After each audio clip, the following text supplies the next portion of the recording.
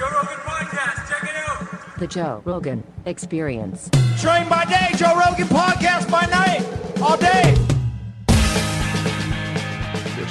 Cheers. See you, bro. Yes, you too. And we're up. What the fuck is happening, Tom? Yeah. Great to be here, man. My man. Made it back. Last time I saw you, I don't know, my eyes might have been a little crossed. Well, last time I saw you was last night. Right. That's And the night last time. before last. Yeah, that's true. We'd start with that then. But the last time we saw each other on a podcast, Yeah. we got things went a little western. We got a little intoxicated. So absolutely. So, the whiskey kept pouring, and that was when I had that van. So I'd still have the van, but at the time I was kind of living in the van, traveling in the van. So I drove heavy here. COVID. This is like Heavy the beginning of COVID, where it was like weird to be around each other. Like, are we okay? We got tested. Yeah, okay, right. We did. Right, we we're good. got the COVID test, Yeah. and then I had the van out in the parking lot. Yeah. And we started drinking the whiskey about midway through the show, and then the next thing I know, I'm opening my eyes in my van, and it's the next day, and I'm just like, oh shit, what happened on the show? So I think maybe the last half hour of the show was such a blur. I don't really quite remember getting the van, but I had a nice sleep in the parking lot. It was amazing, and then I kind of was a little nervous about, like, geez, what? That's a weird feeling when you Don't know what you said. don't know what you said. Yeah. And I called my mom. And everybody seemed, like it was, people thought it was funny, but I mean, I think she was a little concerned about the amount of drinking. But no, that was a great time. But I'm not. It was fun. Yeah, it was a great time. It was fun. So we got a little off the rails. You didn't have to go anywhere. No. Your van was parked. It was awesome. What is it like sleeping in parking lots? That's got to be an odd thing. Well, I rarely did that in the van. It was mostly out in these remote desert parks, like out in Bureau of Land Management land, BLM land in the desert. Yeah. And I was going around filming, and so I wasn't. But there was a couple of times I'd sleep in a truck stop because I was wanting to make a lot of distance. So I'd drive until I kind of couldn't keep my eyes open. Then I'd pull over at a truck stop and sleep between. Sketchy proposition, right? You don't know who's around. Yeah, well, in the desert, it's a little more nerve-wracking because you're all alone out there, and people can see the van in the distance, and it's a pretty nice van. That's when the aliens come so, too. yeah. All alone. I was hoping for that, but Nothing. no aliens. I had a nice flyover from a U.S. Fighter jet in the Trona Pinnacles in this amazing part of desert in California. Oh yeah. And I was the only person there, and I could tell this fighter jet saw me, and he just kind of came in right over. Oh wow! Right over just the to van. say hi. Yeah, and I didn't get my camera out in time. And I flew in one of those once. Yeah. With the Blue Angels. Oh yeah. God, it's insane when you realize what those jets can do. And I think what they were flying was like an FA-18. See if that's true. Nice. Yeah. I think that's it. That's what we did. And I believe they are actually. I think they have even more capable jets now. Because this is when, I want to say this is like 2003, 2, something like that. Way back in the day. I have a plaque, that says you flew with the Blue Angels. Pull major G forces. I've never been in a fighter jet. Yeah, I did. I think I did 6.5 Gs, something like that. And I stayed conscious, but then I blacked out when I forgot to do the hooking on a lesser run. Like it was lesser. It was like 4 Gs or something like that. Forgot to do the what's the? Oh, I'm sorry. You when you're going through high Gs, you do a thing called hooking. I think that's how they say it. Where you hold on to the joystick, or you can hold on to your straps on your legs if you're the passenger like I was, and you go like this. And you're literally forcing blood into your head to stay conscious. Yeah. So while we're doing this, that's what you're doing. See how she's doing that? Nice. See how she's doing it? Yeah. So this is That's why how you stay conscious. That's how you stay conscious. You have to force the blood into your fucking brain. it seems like it's kind of slightly on the edge of not being a perfect system, right? Like, I mean, Well, if you got to it's do like that, you got to be a bad motherfucker to fly those things.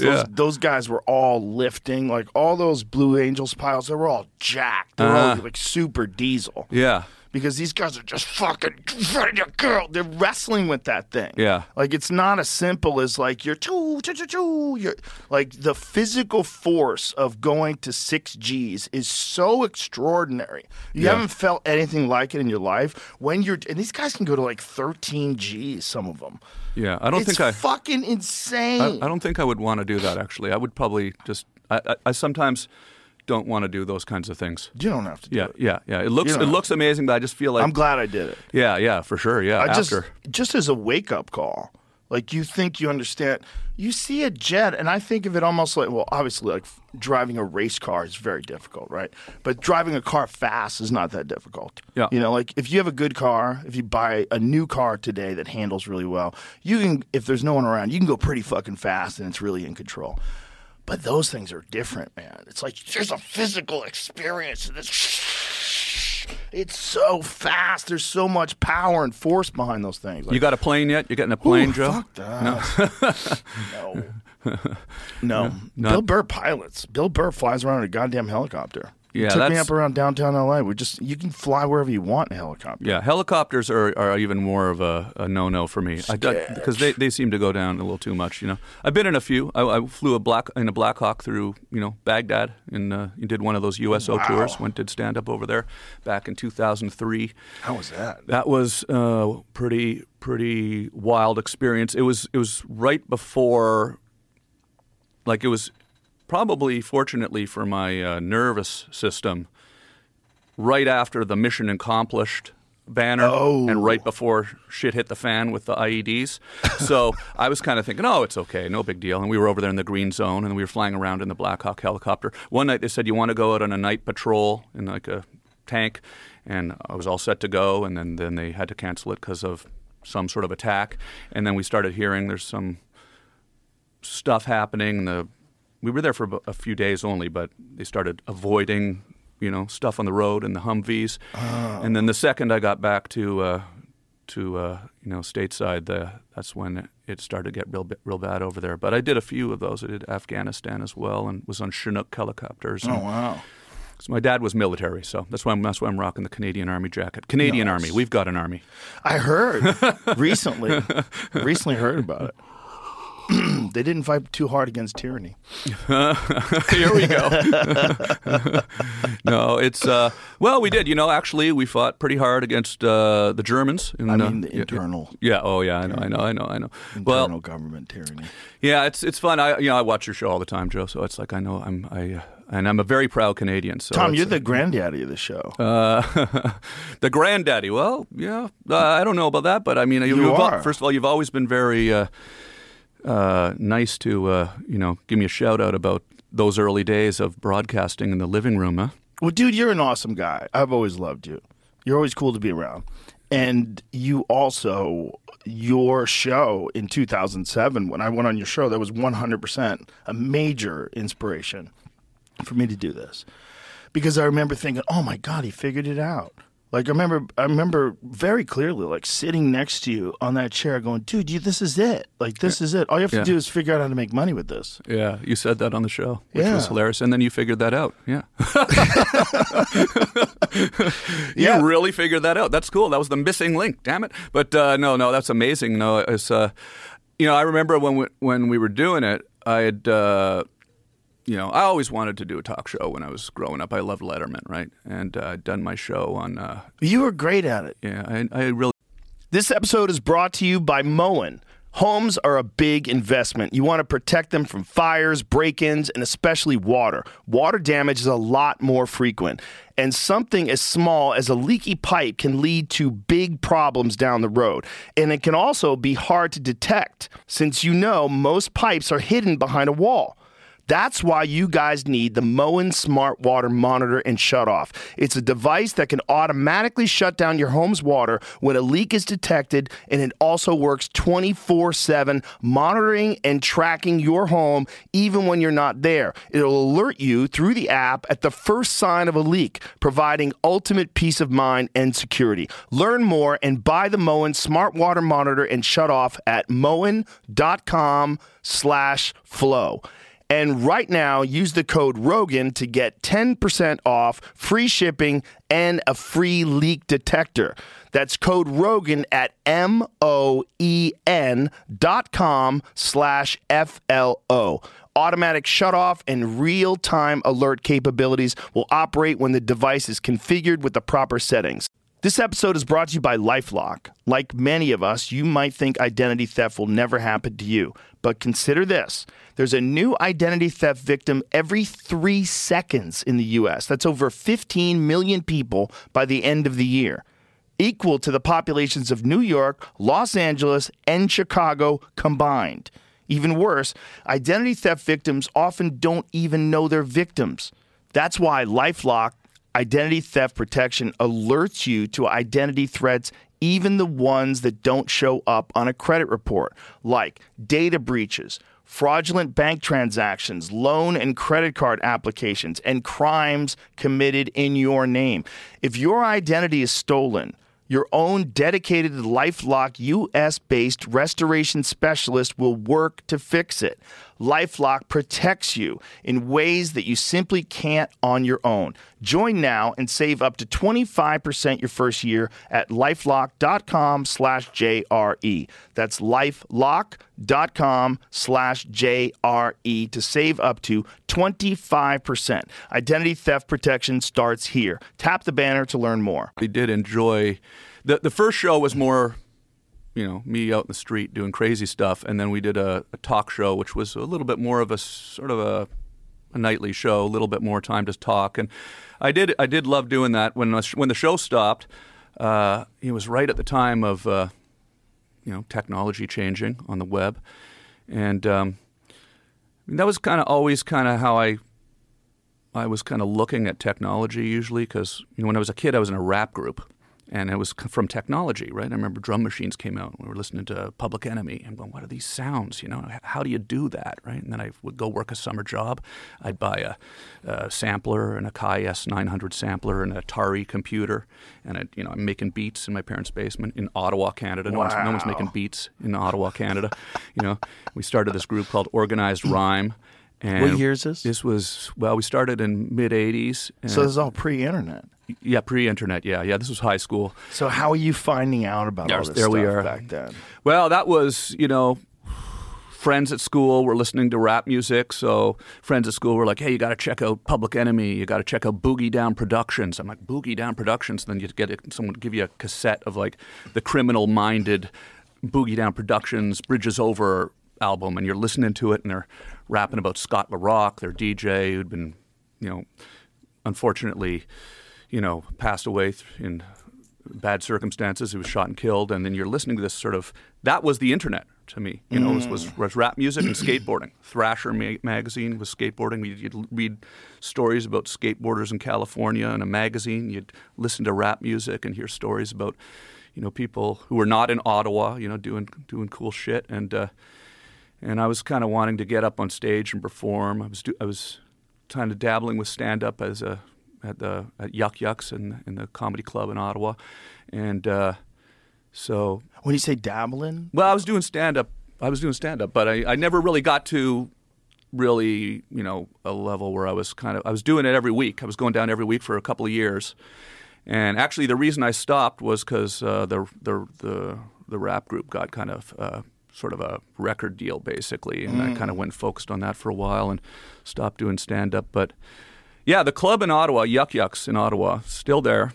It's moved, but it's owned by Howard Wagman, who's Yuck Yucks is kind of like the Improv of Canada. It's a chain all across the country. Mark Breslin, I'm sure you know Mark. He started it, and it's he's kind of like it was wild because I don't know, it was something about the 80s, the 90s, before the internet, right?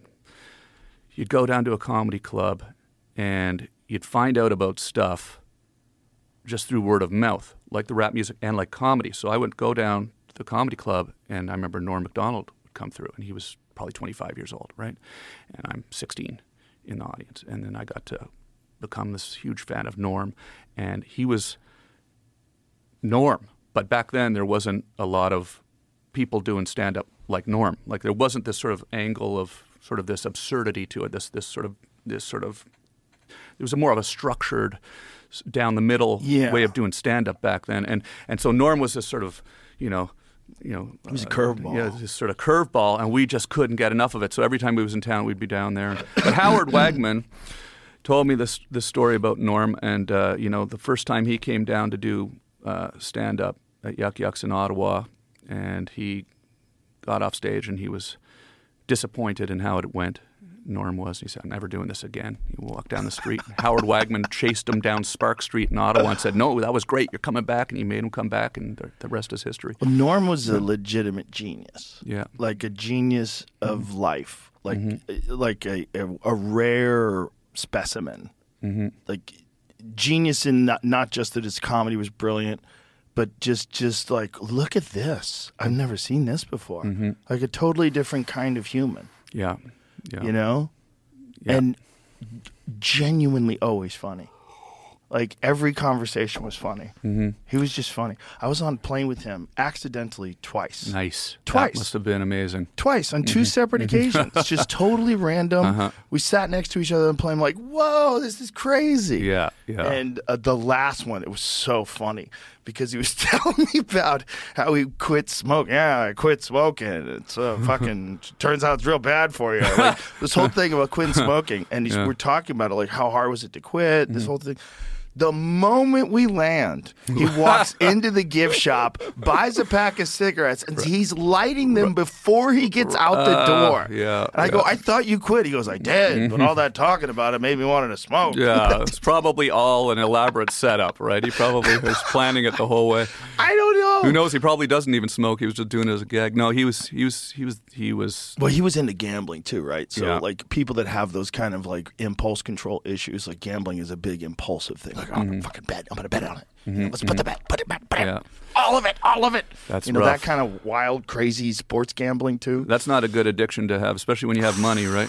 That's a scary addiction, man. I watched Dana White gamble. I watched Dana White play blackjack, and he was down $600,000. Yeah. And my fucking hands were sweating. I was going, what are you guys doing? That's real money. Yeah. This is so crazy. Yeah. He does it every night. Yeah. He does it constantly. There's people that love it. They love it. They love the action. It's thrilling. For me, fortunately, I've never liked numbers. Like math was never something I enjoyed. So when it comes to blackjack, I'm doing math in my head, and I get very uncomfortable. So I go, I'm not going to be good at this. That's a great reason to not gamble. You hate math class. Yeah, I just figured I'm not going to be good at this because I can't even really add up what I'm supposed to be doing here quickly, so I'm just going to just sit on the side. Plus, I'm cheap. I don't want to lose money. Not a math person either. Yeah. It's a concentration thing. It's like if you concentrated on math, really got good at the basics of it, and then really started getting into more complex mathematics,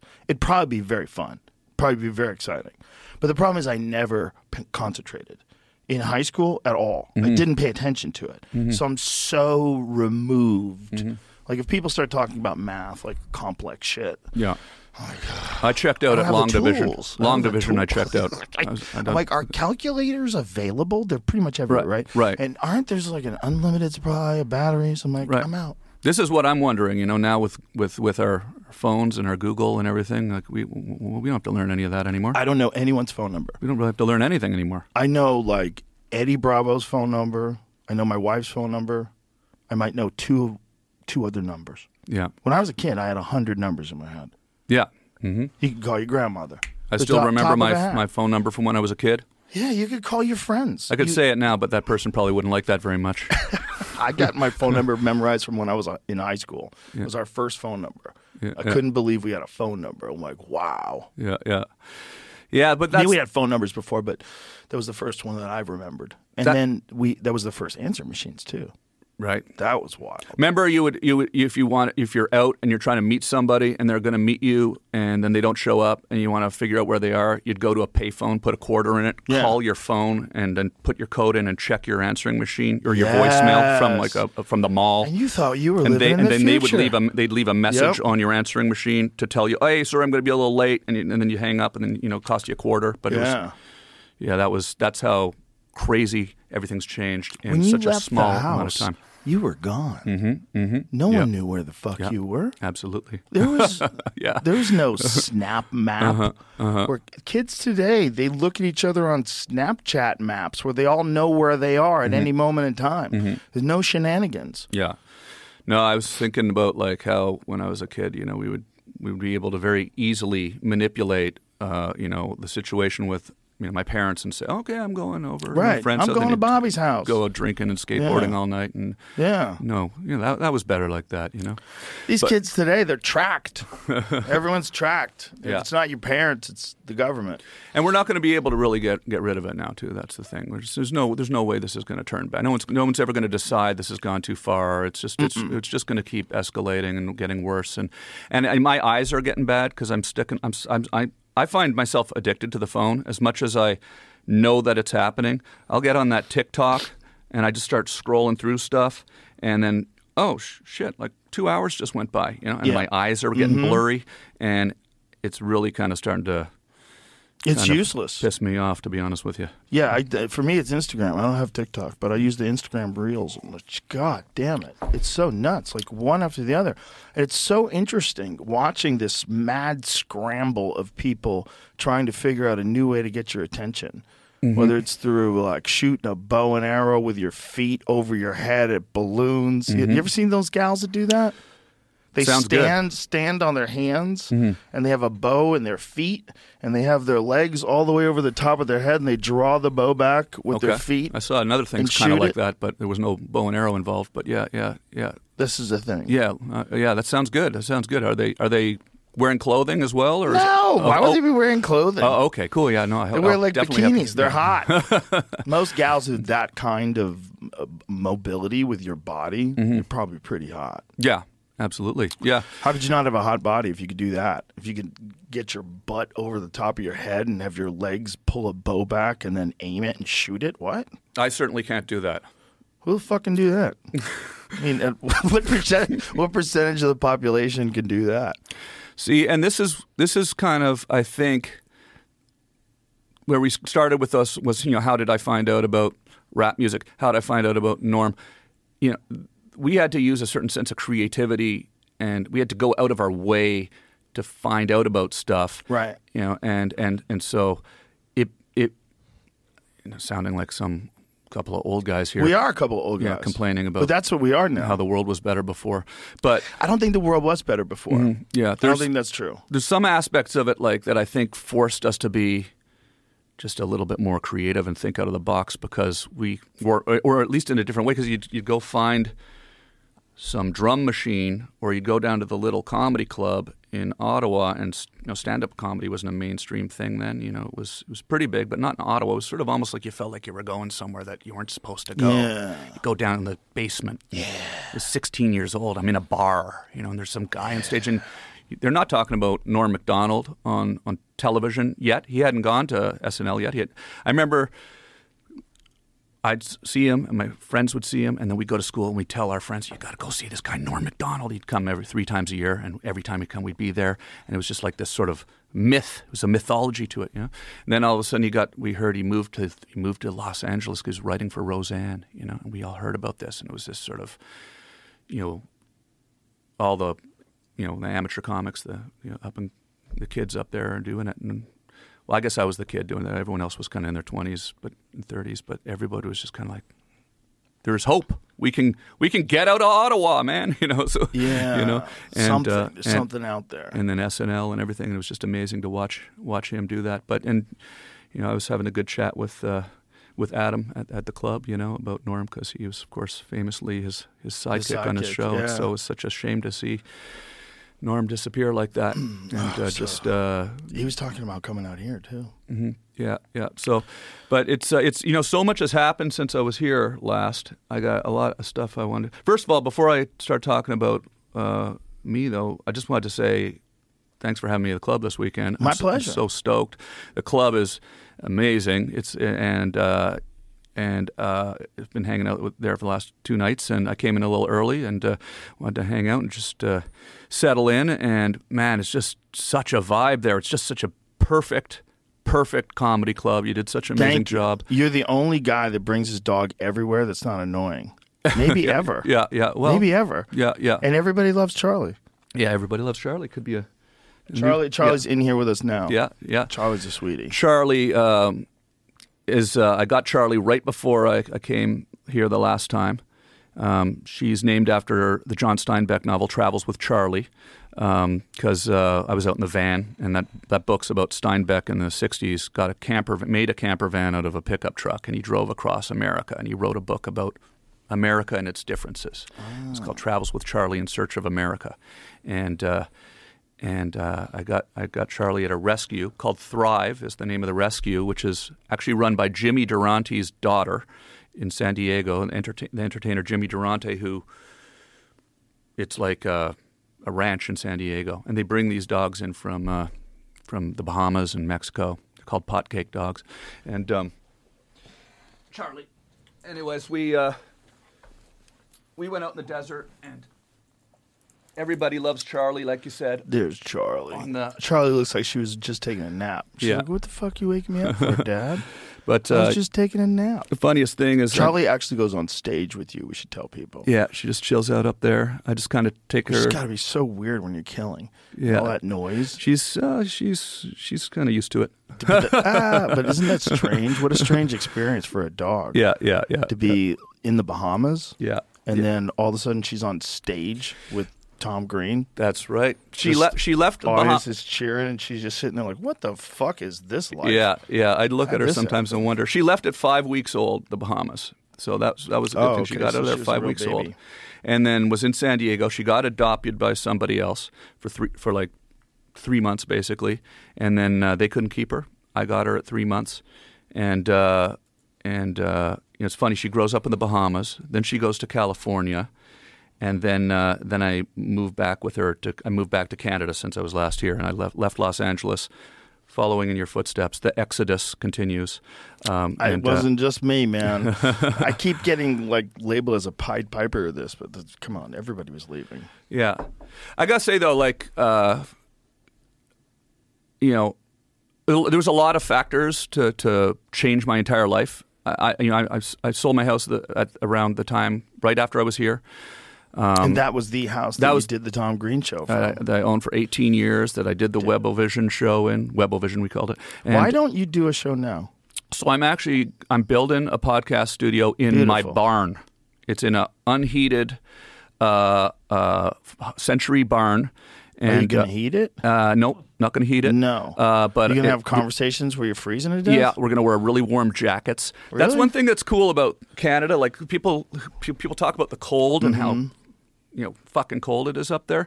But like the cool thing about the cold when you kind of get acclimated to it is you can kind of regulate your temperature. Like you wear a really warm Arctic jacket in the barn while you're doing the podcast. We'd probably move it in at some point. Also, you can die outside. You can die, yeah. It's a different thing. Yeah. It's a different thing. And it makes more resilient people. Yeah. I think it makes better people. I really do. I was thinking about how you do. There's the barn, yeah. You're freezing your dick off, son.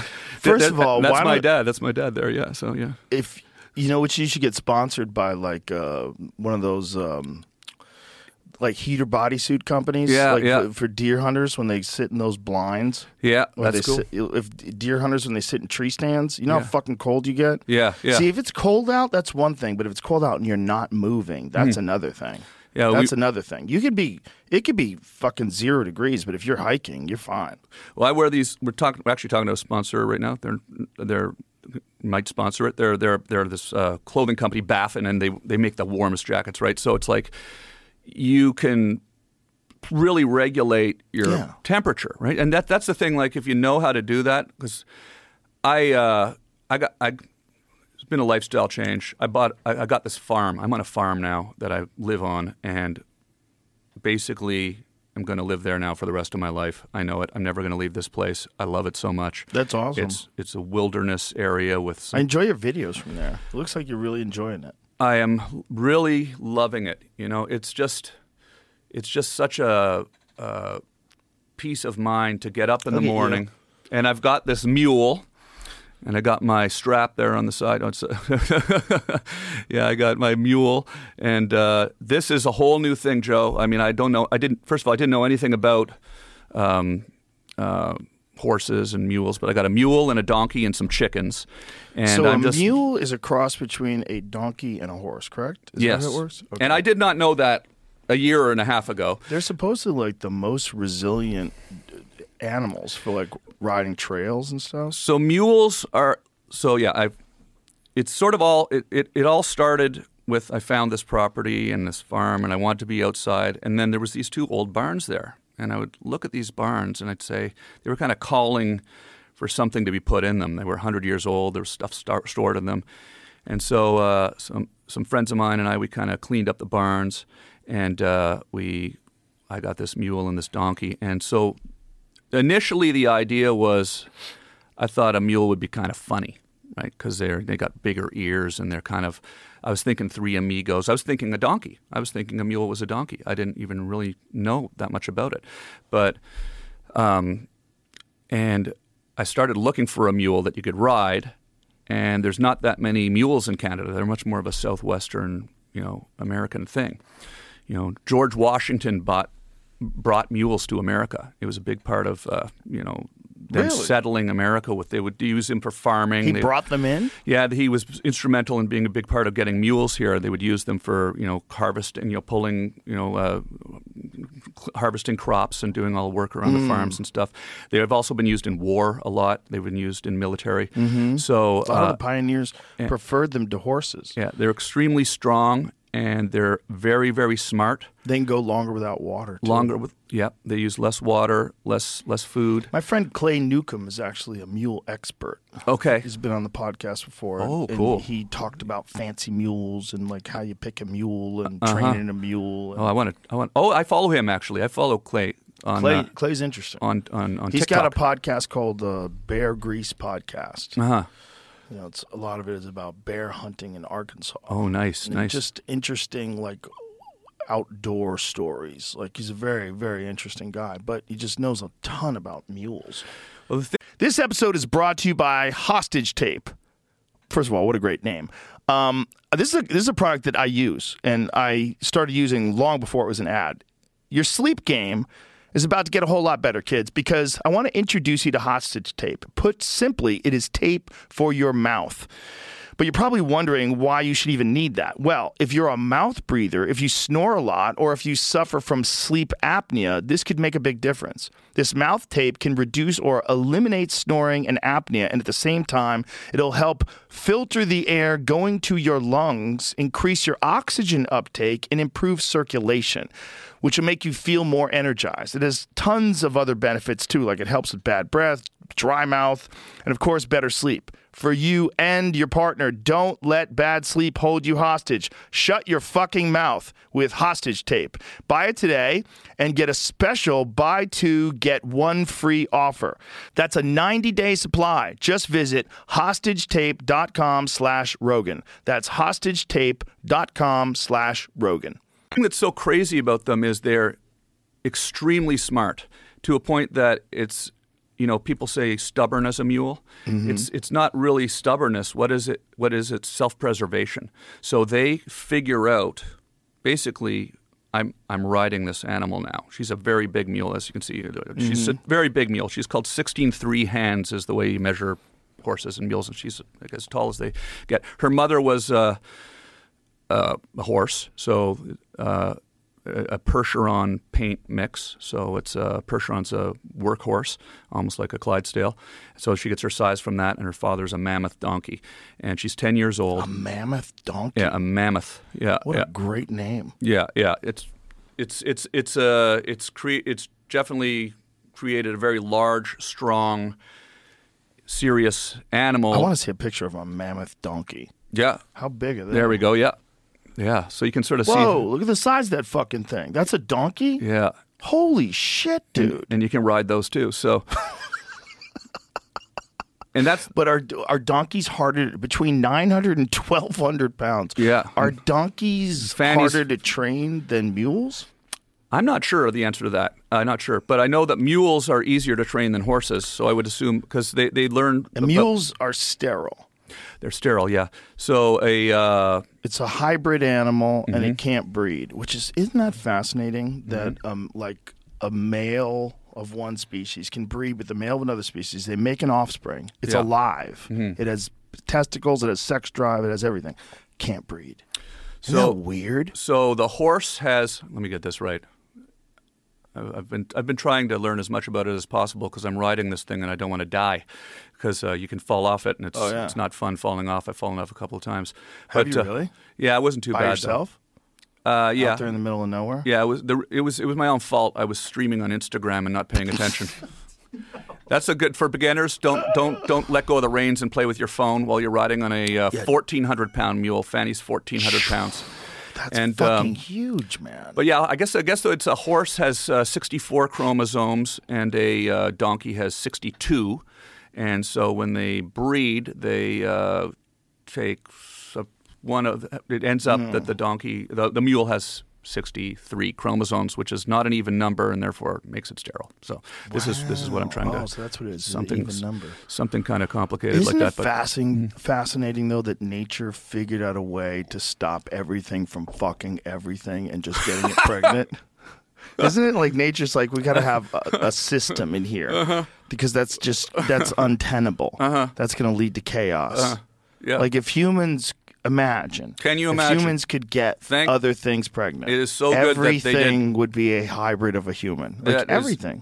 Like be a lobster human hybrid. Somebody would do that. You know? Island filled with turtle people. People walking around with exoskeletons going, hey, this ain't so bad. You're going to be on the island going, I can't believe someone fucked a turtle. Yeah. And there's going to be this guy like with a turtle shell on. Fuck you. Yeah. You know, he's going to be mad at you. Like, I'm just saying. Because people are insane.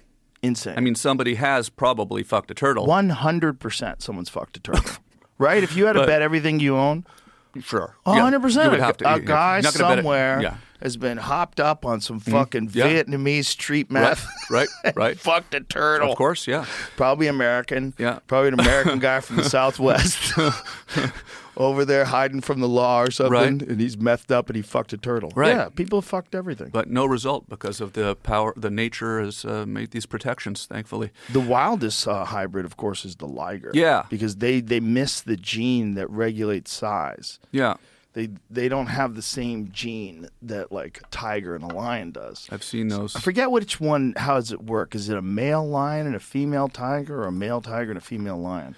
I forget which one it is, but in that combination, when they make a liger, they just keep growing. Yeah. They're so big. Yeah, I've looked at these on the internet. The thing is I guess a tiger and a lion and a donkey and a horse are close enough together in evolution to be able to do this. And there's, I guess, no animal that is close enough to us to be able to come close enough. Because, they've done experiments or with maybe we just other haven't. primates. Maybe just nobody's fucked the right thing yet to figure it out. I bet someone pulled it off in China or Russia or something like that. They probably got some chimp-human hybrid somewhere.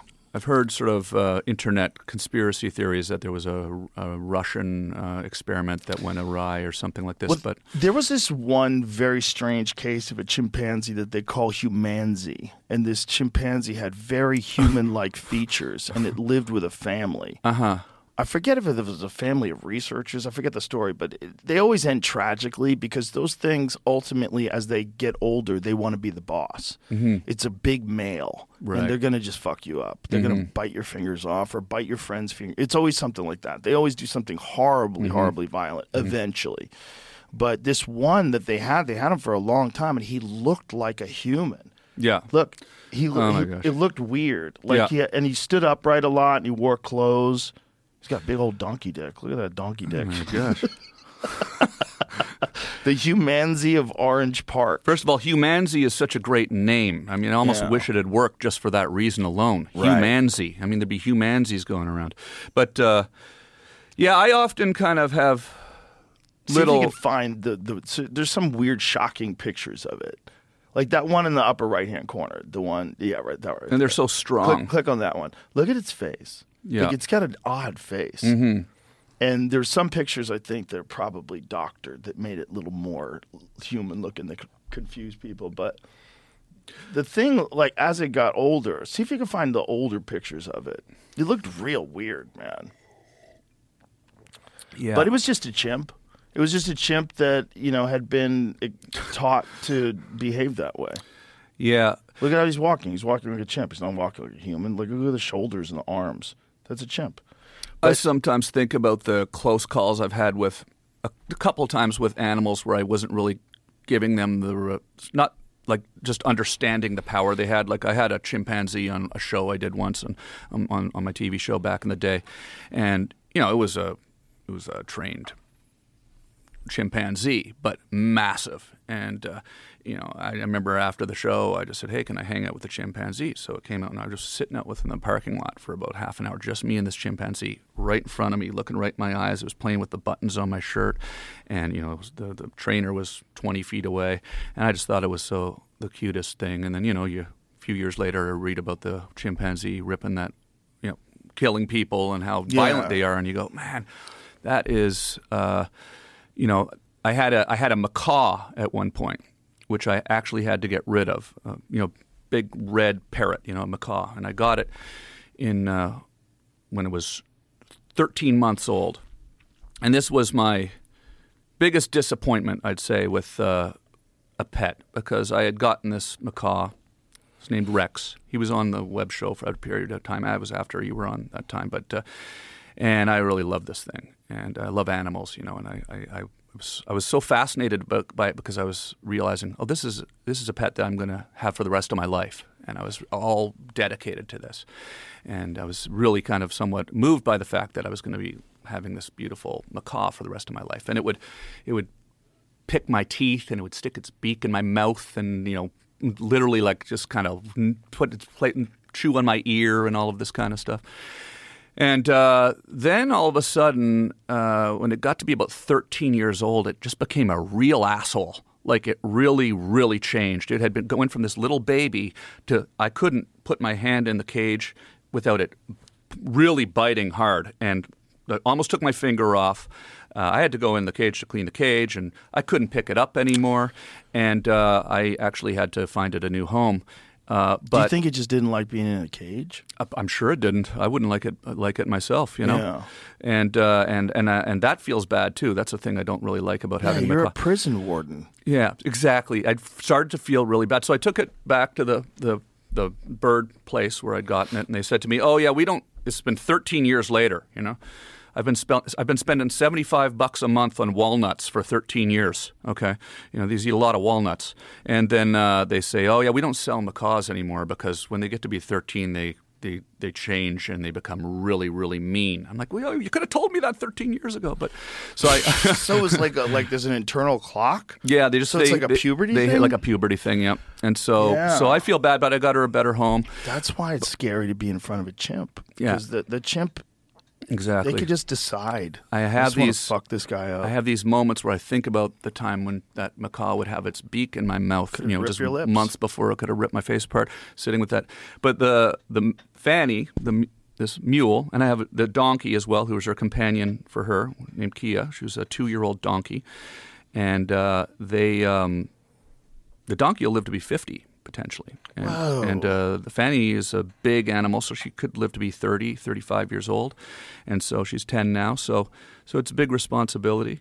And I really kind of consider them now, after having them just for a short time, kind of family. It's an amazing thing. But they are the thing that's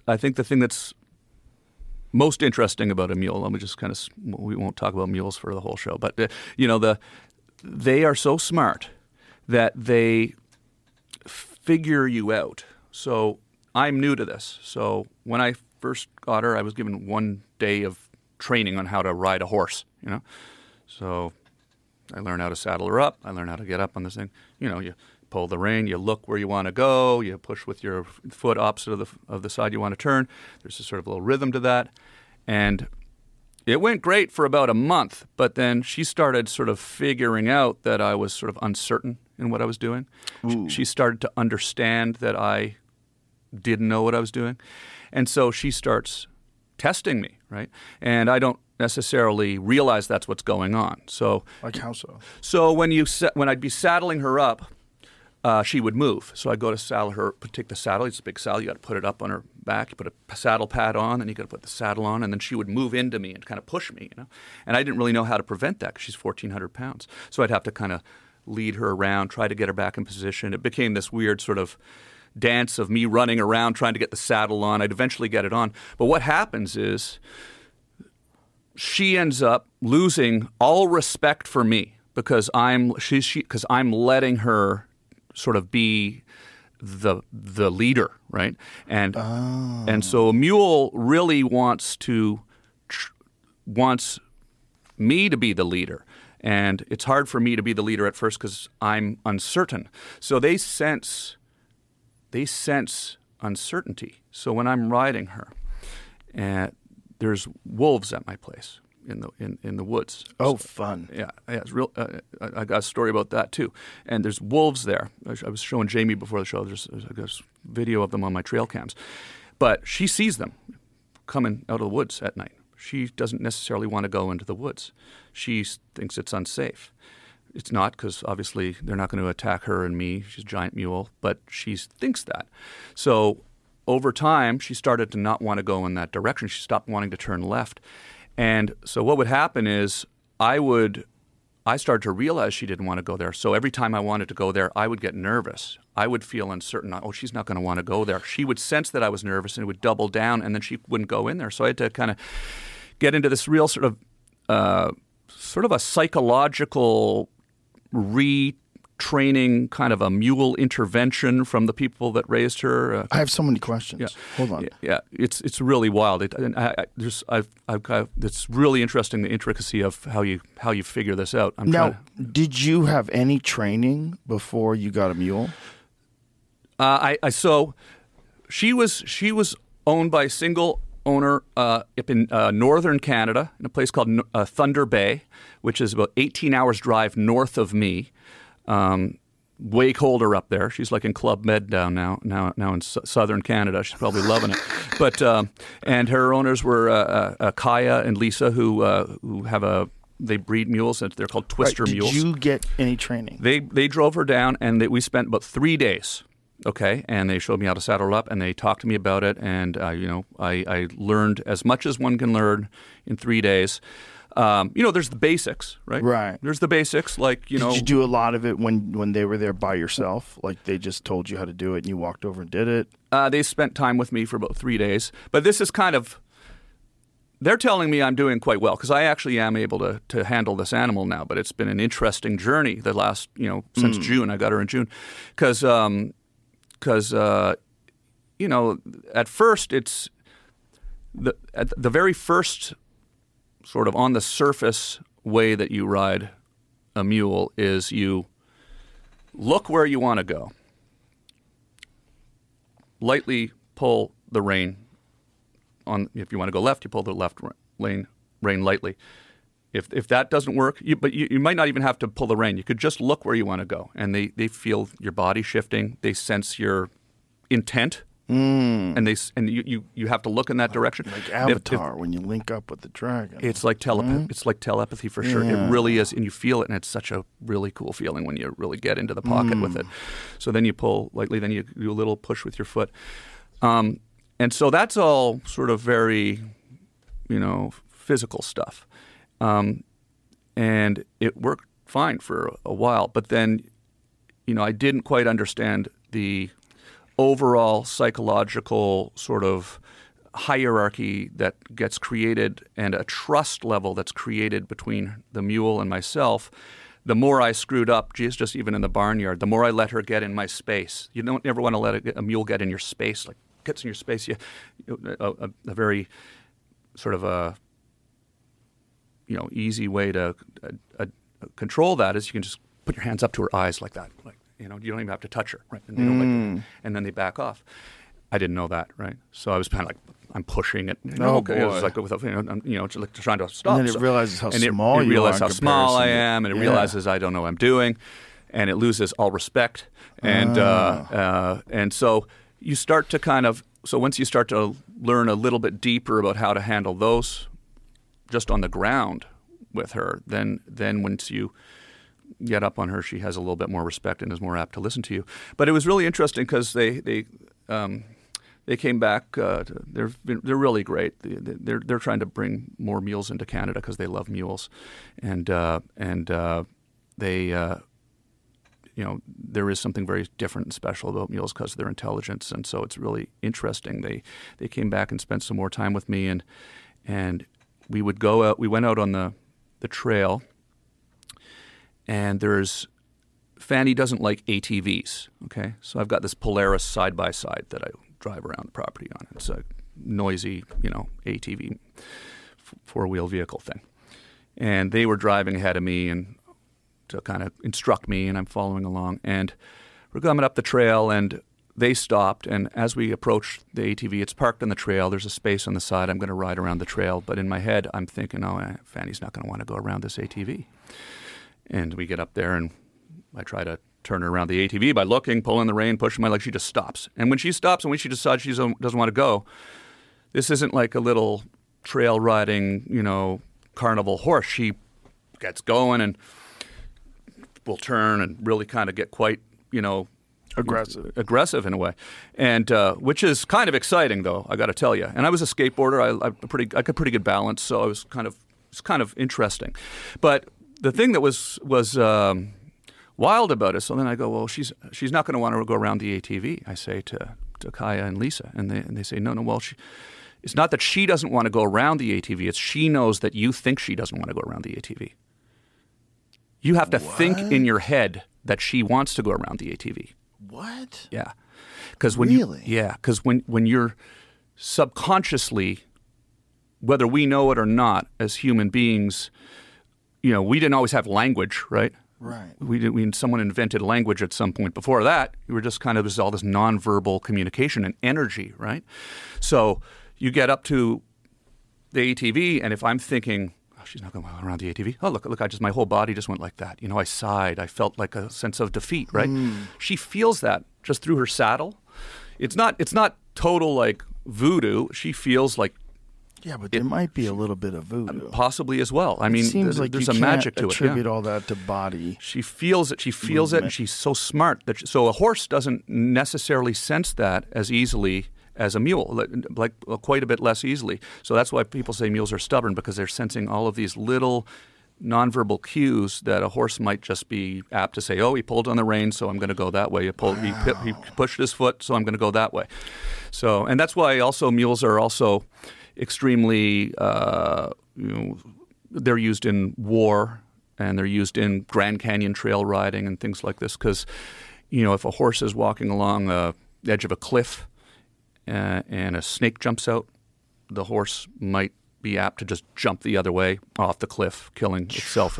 Whereas a mule will instantly identify cliff that way, snake that way, danger both ways. Mule will kill the snake. It'll stomp out the snake.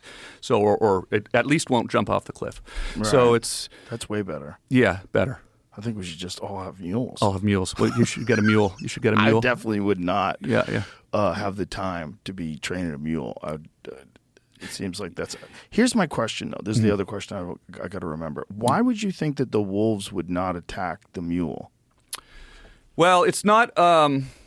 First of all, because if she's scared of the wolves, I think she should be scared of the wolves. Donkeys and mules, especially donkeys, and mules half donkey, so they're actually used a lot as livestock protection animals, so because they'll stomp out a coyote or a wolf.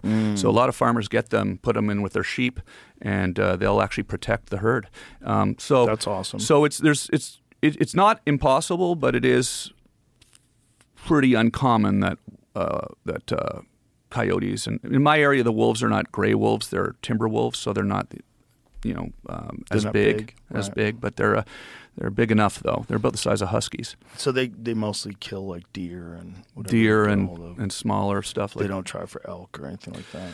Because the big gray wolves will take out elks. Yeah, I'm sure they. They I take think out moose. Yeah, absolutely. Moose are so big, man. For a wolf to take out a moose, that's crazy. Yeah. These are my trail cams at my place. Wow, look, dropping a deuce right there on your trail cam, staring you in the eye. That's an alpha move right there, son. I guarantee that's the alpha. Yeah. He knows. He knows you got that trail camera. He's like, Tom Green, check this out, bitch. Yeah, this is right in front of your camera. So it's it's the only way to know 100% for certain that they're wolves and not a hybrid. I know you know all about this, Joe, but like the coy wolves is to do a DNA test, and but coy wolf is kind of a misnomer, because a coyote is a wolf. Yeah. Mm-hmm. The reason why the coyote spread so far across the country is because they have like a built-in mechanism to protect them from gray wolves, because gray wolves would kill the coyotes, whereas the red wolves in the East Coast would breed with the coyotes, and that's where you got the coy wolf. But I think they're viable. I think when they breed, they can breed. I don't think they're like a donkey. Or like a mule, rather. You mean a coyote and a wolf? I think when the coy wolves, whatever they call them, coy wolves, I think they're viable. I think they have babies. Yeah, absolutely. No, they are for sure. Yeah. And it's not really. It's not different. It's kind of like two different kind of dogs or something. Exactly. Yeah, because I've been getting some information about this from a wolf researcher up who lives near me, and he has sort of put out some trail cams, and we've actually laid out some fur traps that can get a little bit of their fur, and we're going to send it for a DNA sample to find out exactly the percentage of DNA that wolf to coyote that we have here. Because it's kind of, I don't know. When you live out in the wilderness, you find these kinds of things I find it quite interesting to just kind of dive into it deep and try to figure it out. You're out of there in the real wild. You're in the wild where there's packs of predators in your neighborhood. And I wish I had bear footage right now, but I it's not online. But this year I put out my trail cams, and I got I'd say a little more than a half dozen distinct different bears on that exact trail. Whoa. Which is, on my property right by my house. Brown bear or black bear? Black bear, yeah. We don't have grizzlies out east, so it's just in Canada even. Not yet. Not yet. The Liberals will try to reintroduce them. You need more things to be scared of. Well, talking about bringing grizzlies back to California. Yeah. I want you to come to Canada, Joe. I know you haven't come to Canada but lately, but you got to come to Canada, because here's the thing. I watch the show all the time, so I know your feelings about Canada. But here's the thing, like, everybody loves you in Canada, So I'm coming down here. Everybody's so stoked that I'm here, and I love Canadians. I just hate their government. And sometimes Pierre, how do you say his last name? Poilievre? Well, it's French, so it's I don't think he's French, but the name's French. Pierre Poilievre. With sort of a weird R, silent R. Yeah, it's a strange. As you see it written down, it's very difficult to remember how to say it, right? Yeah. That guy makes so much more sense. Yeah. He's so common sense and just calling out all the nonsense that's been done under this administration. It's just so sad to watch. So this is the thing that I kind of, I guess, just wanted to throw out there, which is, it's not unlike here in the U.S., right? You've got Biden as the president now, right? And then you've got essentially a Democrat. We actually call our Democrats the liberals, right? That's how unabashed we are liberal up there. We actually call the party the Liberal Party. It's not a bad word up there, right? They actually call them the liberals. And the other ones are conservative. And conservatives, liberals and conservatives. But it's the same thing, like half the country hates the party in power right now, just like as much as anybody, and it's just a constant thing, and they want to get them out. And so, it's just I just wanted to, as a proud Canadian, want to throw out the distinction that, Canada's, it's like here. It's the same bullshit that's here. Everybody's arguing about issues, important issues. It's being reinforced, through these algorithms. People get mad about it, then they start arguing. But so, like I sometimes kind of go, wouldn't it be interesting if Pierre Poilievre won the next election, right? Because then all of a sudden we'd have a conservative government up there, and let's say Biden won down here, you got conservative government up there, and then Tucker Carlson might be going up to Canada talking about how great we are all of a sudden, because it just can switch on a dime, It could. So, it could go back. And it has before. I've had, there's been my lifetime. Joe Clark was the first conservative prime minister. Then there was Brian Mulroney, and Stephen Harper was pretty recent. So, but anyways, I don't like talking politics, but I did bring something about Canada that I loved. I want to. Okay, it's a good thing. I'm trying not to talk politics too much because it's like it's gross. It just everybody gets all mad, Yep. I kind of think like, wouldn't it be cool if the new thing became people start to realize that the division is almost worse than what we're arguing about? Like the division is absolutely worse than what we're arguing about. Yeah. Most people want good things. Oh, this is for you syrup. and your family. A huge and I brought one for us too, just to try. Christ. This is the freshest, best Canadian maple syrup made by my friends, the Conboys, Ryan and Jason. Shout out to Ryan and Jason, George and Darlene, and they make this on their property. Damn. They have thousands of maple trees tapped, wow. And this is a family-run business. They've been doing this for hundreds of years. That is a lot of work. Yeah, it's a whole maple syrup. Like making, I've watched people make maple syrup on YouTube. It's a lot of work. Yeah, it's crazy how much work is involved. And it's really kind of incredible to go see how they do it because they've built these, like, I can't describe it properly, but reverse osmosis machines where they have tubes coming, with the sap from in the spring, the sap starts flowing. Comes through these tubes from all through their woods on their property. It runs out to their barn where they have these machines that do something called reverse osmosis. I don't know what it is doing exactly, but they have to do it. And then it goes into this giant vat with wood burn fires, and they boil the sap down until it becomes thicker and there's more sugar content, and then you have this delicious syrup. But I brought a couple of. It's literally the blood of trees that you pour on pancakes. It is, and you know what? Are we going to drink it, like in shot glasses? I just thought, as opposed to drinking whiskey till we're on the floor this time. I never made it to the floor, sir. You made it to the floor. I maintained. I don't remember what happened at the end. Level of motion and the ability to conversate. Oh my gosh! Okay, well, dude, that's diabetes in a shot glass. We'll just do a shot. But I want you to see this is real maple syrup, okay. Canadian maple syrup. It's Conboy maple syrup. They're my friends. They're the best friends that that you'd ever want, and it's not your manufactured sort of processed shit. Cheers. Do you have to do it like a shot? No. Yeah, you can. Yeah, absolutely. Oh my God, I can't drink this whole thing. Yeah, it's really good though. Pour it on some pancakes. Delicious. Yeah. It just makes you think, like, how much sugar are you getting from pancakes with a pile of maple syrup? You're getting a fuck ton of sugar. Mm-hmm. Yeah. Like, how much sugar is in, what is a shot glass? How many ounces is that? I should know this. 1 ounce? Let's just see how much sugar is in 1 ounce of maple syrup. Yeah. Yeah. God, how could you drink that? Mm-hmm. Yeah, no, you don't really drink maple syrup, right? We're just doing it for a gag. For fun. But pour it on your pancakes. It's amazing how good it tastes on your pancakes. No, it's good in coffee. Put it in your coffee in the morning. Oh, so I keep a big jug of it. 17 grams in a shot glass. Yeah, yeah. And I guarantee you, if I'm having pancakes, I am drowning those bitches. Yeah, absolutely. So I got you. I'll get you more whenever you need some. It's the best. It's different than waffles with that on it. Oh yeah, son. Mm-hmm. Lots of butter. Oh yeah, up to 20. Up to 20. Okay, 20. So if I'm having pancakes, I'm having 120 at least.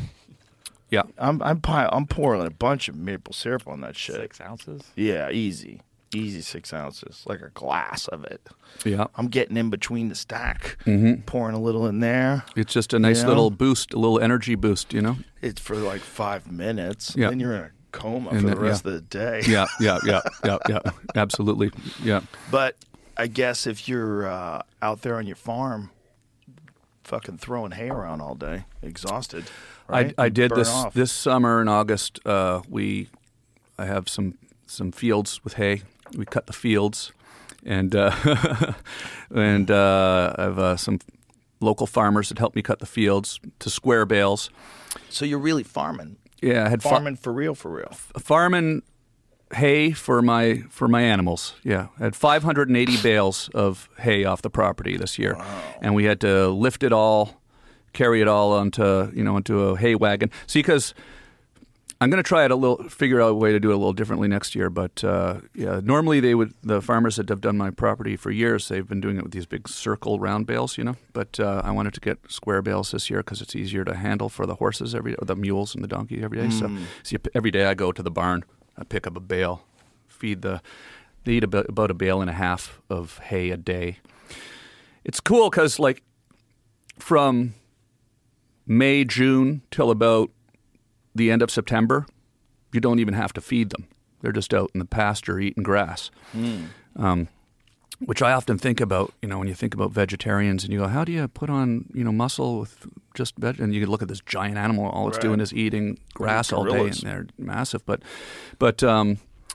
yeah, so that I got to figure out a better way to get it in the barn this year because some of my friends have to eat it all day long. That's the difference between eating meat and eating grass. If you watch predators eat and then they sleep all day. But you watch a donkey.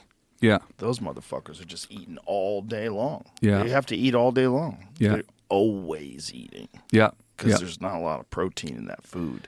It's got to break down in their weird digestive tract. It's undulate digestive tract. So Fanny and Kia have come from a pasture that had 20 other animals in it to my place where they're just there by themselves with the whole field to themselves. So Fanny was putting on some weight last summer. I have to now kind of monitor how much she's out in the pasture. I should correct myself. Undulates are cows and shit. I'm thinking of cows. Right, the weird stomachs and stuff. I'm not exactly sure how the stomachs work on these. I don't know how on equines, but I know that to think that you could get that jacked eating vegetables is ridiculous. Right, that's what I was kind of thinking. Because I always vegans always like to make that comparison.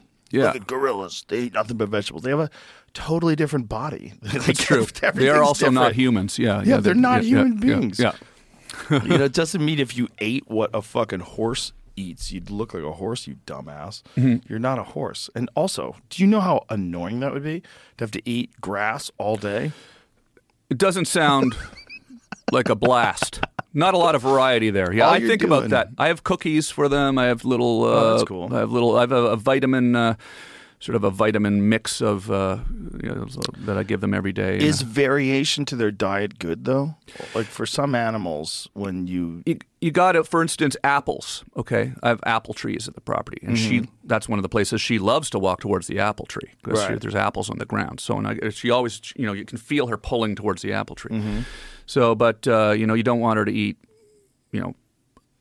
a bunch of apples because that can create acid in their stomach and they can get sick from that. I was wondering that. Yeah, what happens to them in the wild, though, if they find a bunch of apples? Yeah, it's interesting. Yeah, I'm not sure. They get fucked up? I'm not sure if they... I don't know the answer to that. But maybe they kind of somehow self-regulate when they're left to their own. But you can feed them carrots and one thing, I haven't done this yet, but I understand that they really like. I was just told because I'm actually thinking, what kind of variety can I give the ladies? So they really like a frozen watermelon to be tossed into their. Oh, no kidding. So and they'll just bears like that too. Oh yeah. Yeah, we went to a grizzly bear. I guess it's just like a conservation center where they have these enormous it's in Montana, but they're like captive, but it's really an enormous construction thing, and the bears have like swimming pools and shit, and they would roll them out, these frozen watermelons, and watch them bite through a frozen watermelon will scare the living fuck out of you. Right. Because they go through it like it's nothing. A grizzly does that. I've seen hippopotamus do it on YouTube, but a grizzly does that too. Huh? I think most of the time the hippos are doing it, it's not with a frozen one. Yeah. But they were saying that this bear's favorite treat is frozen watermelon. So give him a frozen watermelon. You just go through it like it's a grape. See, grizzlies are terrifying.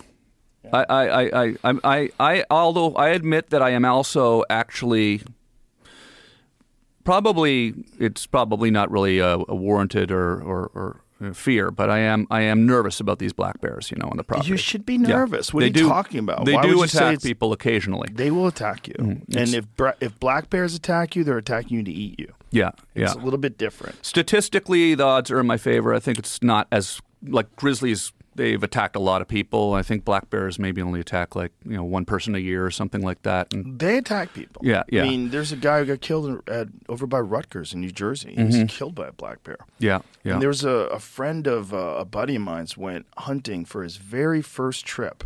He was in his tent at night, and a 500-pound predatory black bear Yeah. tried to remove him from the tent. And his friend shot the bear and accidentally shot his friend in the wrist. yeah. So he got shot in the wrist with a rifle. The bear gets shot. The bear runs off after it gets shot, and then they don't. I think they recovered it. I think it's dead. Yeah. But imagine your first night ever camping in a Yeah, tent, and a yeah. black bear tries to pull you out and eat you. Yeah. So I think sometimes people bring food in their tent. That's one common mistake. So Yeah, your food, bitch. yeah, Your yeah, food. Yeah, Your yeah. food. Your food But- in the tent. Your but pigs the- in a blanket. But if you bring in you should really. That is one thing that is why they go in the tents a lot. They smell. Someone brought their sandwich in Yep. the tent or whatever. That's true. But yeah, no. I mean, look, I'm right there with you. There's something about it though that. Well, you when you're out there in nature and you kind of your sort of natural instincts kick in where you Your feel senses. it, Yeah. and the fact that there is something unpredictable or that you don't understand out there is kind of exciting. Like the fact that there is. I'm not really truly expecting to get attacked by a bear, but your senses are on alert. You're listening into the woods. They're there.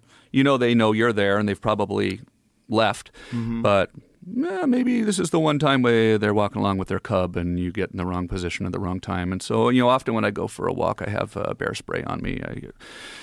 I sometimes, have a rifle on me. I don't carry it with me every time I leave the house, but I've got a few rifles and that I've not really been a hunter, in my life, but I kind of, so many people around me, around the country, everybody hunts, and I think I'm going to maybe. How much land do you have? 150 acres. So it's kind You of could certainly hunt on that. yeah, and there's deer, and it's quite Sure. it's quite something that I never really expected to kind of live like that, but it's really kind of interesting. And then it backs onto lots of thousands and thousands of acres of protected wilderness. So it's Are you allowed to hunt back there? yeah, and on my property too. So What is the tag allocation like? Do you get landowner tags? Do you get tags because you're a resident of the area? Like how does you it still work up you still there? have to get a hunting license. So Right. in Canada, it's if you want to get a rifle, first of all, it's completely different than in Texas, right? You can't just go buy one. You have to go take. It's like getting your driver's license. Essentially, you have to go take. You have to write a test, and you have to pass it, and you have to do a safety course, and then you have to send that into the RCMP, the Canadian, the Mounties, right? Mm-hmm. They review it, and then a couple months later, you get your non-restricted firearms license, which allows you to go buy a rifle. I've been collecting lever action rifles, so I've got just, I'm That's cool. relatively new to this, but when I was out in the desert, I had a shotgun with me. I had a hunting license when I was in New Mexico. I was trying to hunt some quail. Never saw a bird though, so it was I was hunting, but I never saw anything. So I didn't really do. It's hard. I was still hunting, but I never saw anything. So, Right. but yeah, so it's there's that's why. Trying to think of what I want to tell you here, Joe. That's why I think I really would love you to come up to Canada sometime and visit, maybe, and come up and do some shows up there. People would love to see you. And there's just such a huge outdoors hunting, fishing culture. That's what being Canadian is. Once you get out of the city, right? It's Yeah. people are just it's people love to hunt. People love to fish. I go ice fishing with my friends. We go set up a. Didn't they put new restrictions on firearms up there? They just banned handguns. Absolutely, yeah, but not rifles. Yeah, which is pretty extreme from an American standpoint. Certainly, I mean, to think that So if you obviously own there- handguns, do you have to get rid of them? no, you're not allowed to sell them to anybody, and you're stuck with them. So it's that, and that's probably the biggest change that's happened in there is also no automatic weapons up there, so you can't get a AR-15, for example. So AR-15s aren't automatic. Or There's that caliber or whatever. Yeah, you can't get those weapons, but you can get a rifle, a shotgun. I have a 308, I have a 243, I have a 22, I have a shotgun. I have 20 gauge, 12 gauge. All the normal hunting rifles are fine. So, what was the thought process behind banning firearms or banning pistols? Well, I wasn't really kind of. I think it was just an attempt to curb. Voted on? Well, they voted for the government, and the government did it. So obviously, some people aren't too happy about it. One thing about Canada is the gun culture is different up there. It's more people are. I think I'm going to get in trouble with the people that are handgun enthusiasts in Canada, but it's just not as common up there. It's more about hunting and hunting rifles, but there are probably a lot of people that are pretty upset about it for sure. They're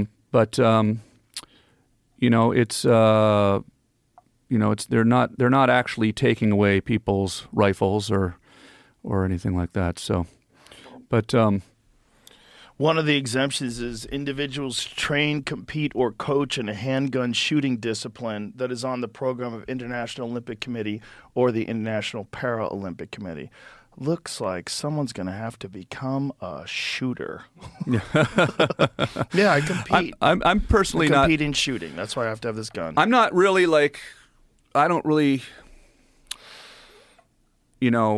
I like my lever action rifle. I like my shotgun. I think I might hunt turkeys this year. I'd like to do that. We have a lot of turkeys on the property.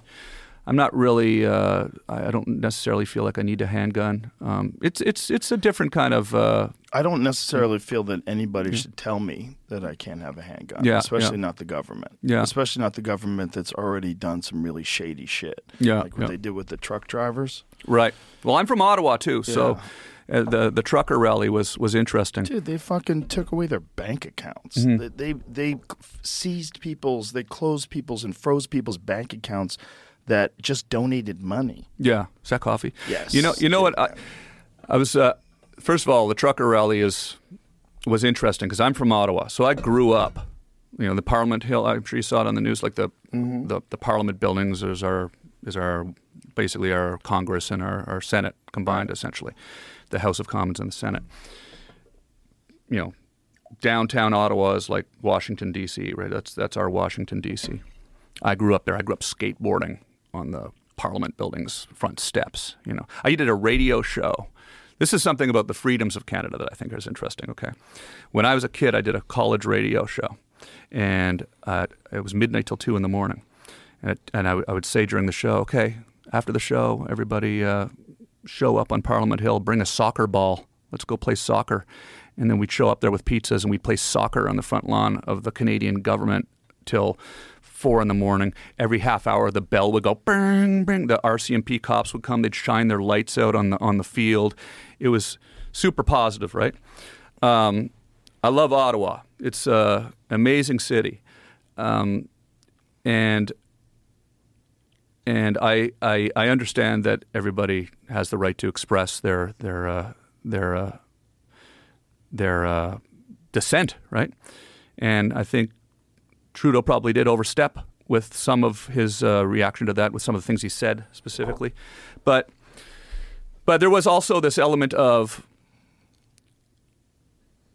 not only was the city shut down, there's people that live downtown. So there, those horns were these air horns. There was really there's babies sleeping. It's really like a neighborhood, right? Mm-hmm. So it's kind of funny in a way, the difference between Canadians and Americans sometimes. I'm both, right? I'm a dual citizen. I love fence rider. No, I just love both countries. I've lived here for 20 years.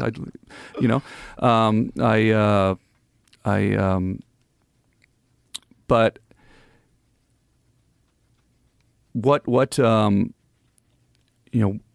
is sort of a comparable thing, I think, was in the United States, they on January 6th, they they did more than freeze those people's bank accounts, right? They threw them all in jail, right? So They threw a lot of them in jail. Yeah, so it's sort of, I'd say it's like a comparable thing. It's like, I guess that's the thing I just kind of No, that's different. feel is it's like, there's sort of comparisons.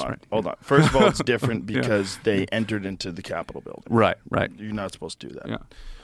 A lot of people broke glass. Yeah. They smashed windows. They did a lot of shit. It was also, it's not comparable because it seems like they were instigated in some way, at least partially, by people in the audience that wanted them to go in there. Yeah. Now, whether those people were federal agents or whether those people are Antifa or whether those people are Democratic operatives that want to turn this into chaos because it's a great way to attack Donald Trump. Yeah. Whatever it was, there definitely was people that were instigating people to get into the building. There's video recordings of it. There's also weird instances of cops opening gates, letting people in. Mm-hmm. The fact that it was severely underpoliced. Mm-hmm. When they had the George Floyd protest, the Black Lives Matter protest, they had way more cops there for that than they did for this crazy thing where the dude is denying the election and his rabid fans are going to show up.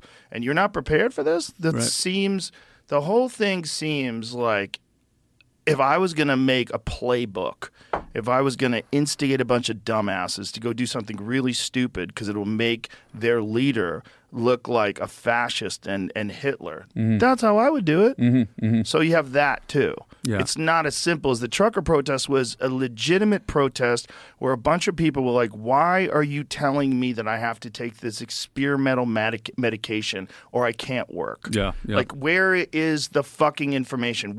And now, over time, we've seen now that the studies that they did do, they don't have to release them for like 75 years. You know about all that? Like the paperwork involving the vaccines? Yeah. What is the exact ruling of like what information they're withholding for 75 years? Let's be real clear on that.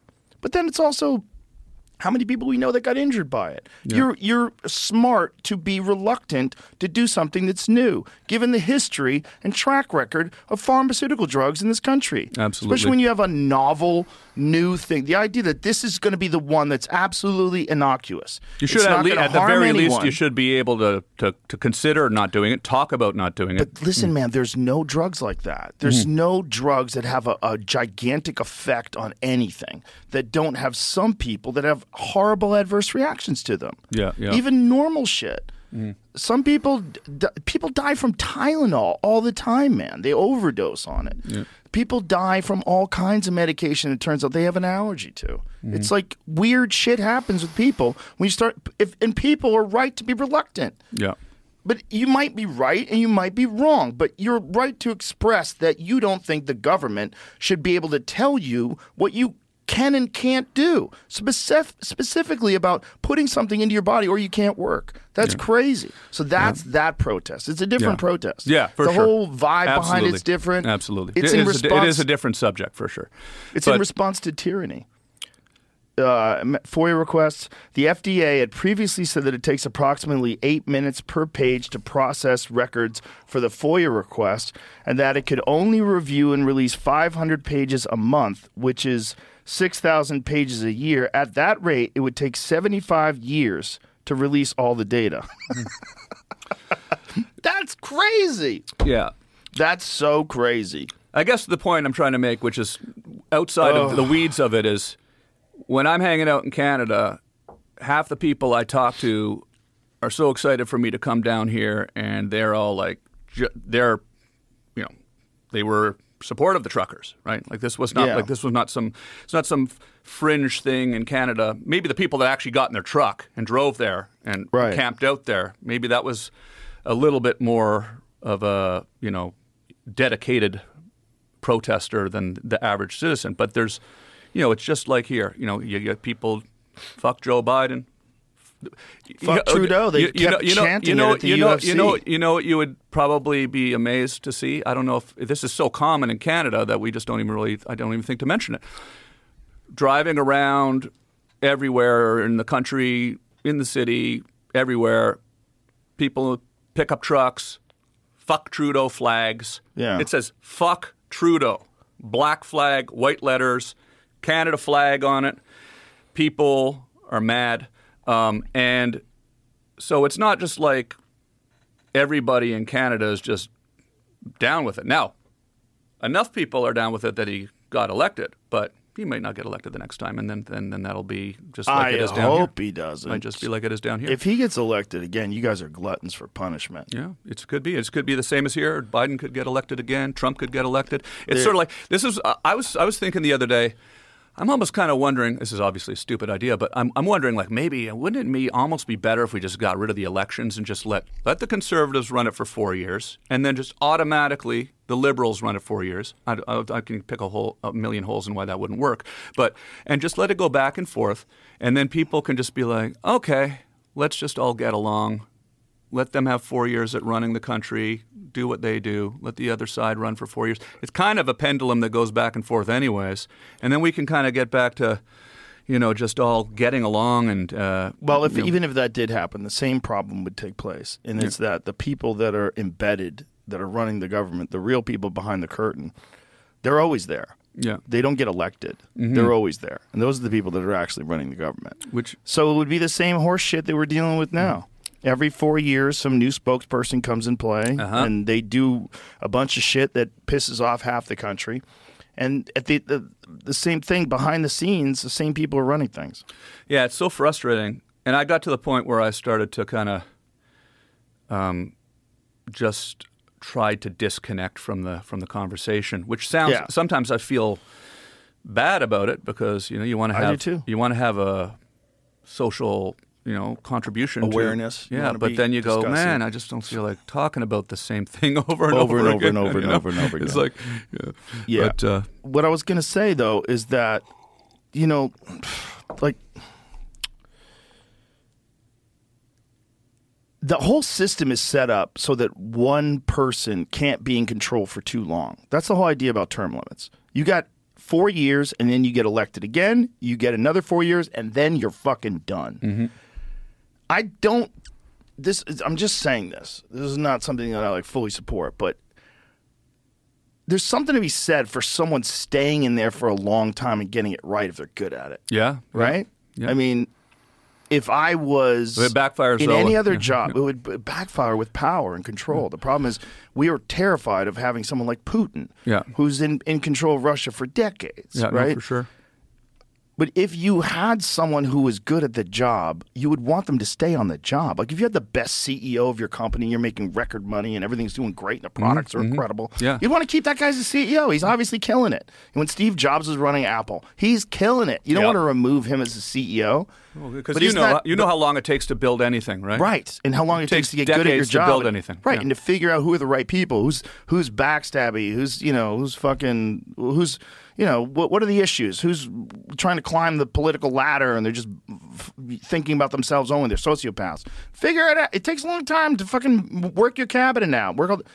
If you had a president that was a young president that gets in at like 38, 40 years old and 20 years of running the country correctly, that's what most of these dictatorships have as a benefit. Yeah. It's horrible for the people.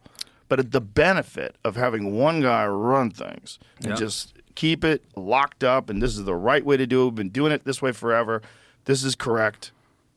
Yeah. It's interesting that you got a couple. The most important job ever, and a new guy gets it, or a new woman, never yet, but someday, every 4 years. Yeah. That's crazy. And often trying to undo everything that was done the 4 years before. Yeah, so that's what term limits brought in. But then on the flip side, we don't have term limits in Canada, and Trudeau's going to be there for, if you're not a fan of Trudeau, you go, oh, I wish we had term limits, because he's been there over 8 years now, right? So but that's because he's getting elected. Voted out. He might be getting voted out. It seems like the Canadians are leaning towards getting rid of him. Is that correct? It's one of those things where it's kind of feels like it's almost like 50-50 ultimately, but who knows? I think it definitely feels like it could happen. Who doesn't want to get rid of him? Who are those people? A lot of it's regional. I guess it's you know what I knew if we were going to talk about this, I wanted to kind of sort of make this point because I want Americans to understand what Canada is. It's exactly like here. It's the same type of people that like Biden are the people that like Trudeau. Like the people in Canada that vote for Trudeau are the exact same people that they like Biden too. Right. There's nobody in Canada that likes Trudeau that also likes Trump. There's also nobody in Canada that likes Pierre Poilievre that likes Biden. It's exactly the same. It's the same division. It's this, even on social media, it's the same. Like you go on social media, you go on TikTok, you got angry conservatives in Canada saying fuck Trudeau and we're turning into a communist country and all of this stuff, like completely the exact same thing as here. So it's just if I'm not here like try to be a spokesperson for Canada or anything, but they would not want that. Well, I think that's what scares us the most about Canada is that Canada is so similar to the United States, but we're seeing your rights erode. There's also weird bills that keep getting passed. The C-16 bill, the mandatory use of someone's pronouns, and then there was the fact that you guys don't really have freedom of speech. You have hate laws. You have hate speech laws. Yeah. And then you also have some weird shit going on with Canada trying to regulate the internet. Yeah. And with the government trying to regulate podcasts and make podcasts subject to their... They did try. I did a little research on this in case it came up. They tried, and they haven't put into effect that regulation of the internet as far as regulating disinformation. That has not been put into effect. And Trudeau actually said he would not put that into effect. It was sort of a subset of, it's sort of like, you've got your extreme left wing here, and then you have cooler heads, and they did not actually put that into effect. Is it still on the table? Trudeau has said that he would never put that into effect. Well, I think he's saying that now because he knows he's fucked. And so the Canadian Charter of Rights and Freedoms, okay, that's kind of like our Constitution, I guess. They say we have freedom of expression, freedom of the press, freedom of assembly. So we do have... the fact that you have elements of your government that would even consider that. Yeah, but it's like here. Terrifying. It's like here. It's like here. And that's the same it's just the exact same. kind of It's the people. same thing. Like if you don't agree with it, then it's the same thing as fuck Joe Biden. It's the same thing. Fuck Trudeau. Same thing. And so because it's interesting. Like I just really want Americans who are just not have never been to Canada, right, to understand that like there's. Are you working for the Canadian Ministry of? I would consider it someday. Tourism and travel. You know what I was thinking about? Like in Canada, you don't have to be born in Canada to run for prime minister. You could run for Prime Minister of Canada and come up and and solve all this stuff. I mean, you have to live up there, but it's a nice place. You come on up to Canada. You would win too. That's the thing that would be amazing. You would win, and you could just imagine if I became Prime Minister of Canada. Can you imagine? I was just thinking. Do you think it's crazy Donald Trump being president of the United States? That would be next craziest thing. That would be the next craziest thing. Crazy. Almost more crazy because at least he was like hinting about running for president forever. Yeah. If I just on a whim just decided to go run for the Prime Minister of Canada and win, because you would win because you have so many fans up there. You really do, and that's why I want. That's so scary. I'm so unqualified to run a country. Well, I mean, you've got a lot of valid concerns, and you feel strongly about things. I think you should run. I would support you. I think that would be amazing. I want to roll up to the World Economic Forum high on mushrooms. See, in Canada, by the way, mushrooms are basically legal in Canada now. Weed is. Yeah. Well, here's something. Trudeau, again, not.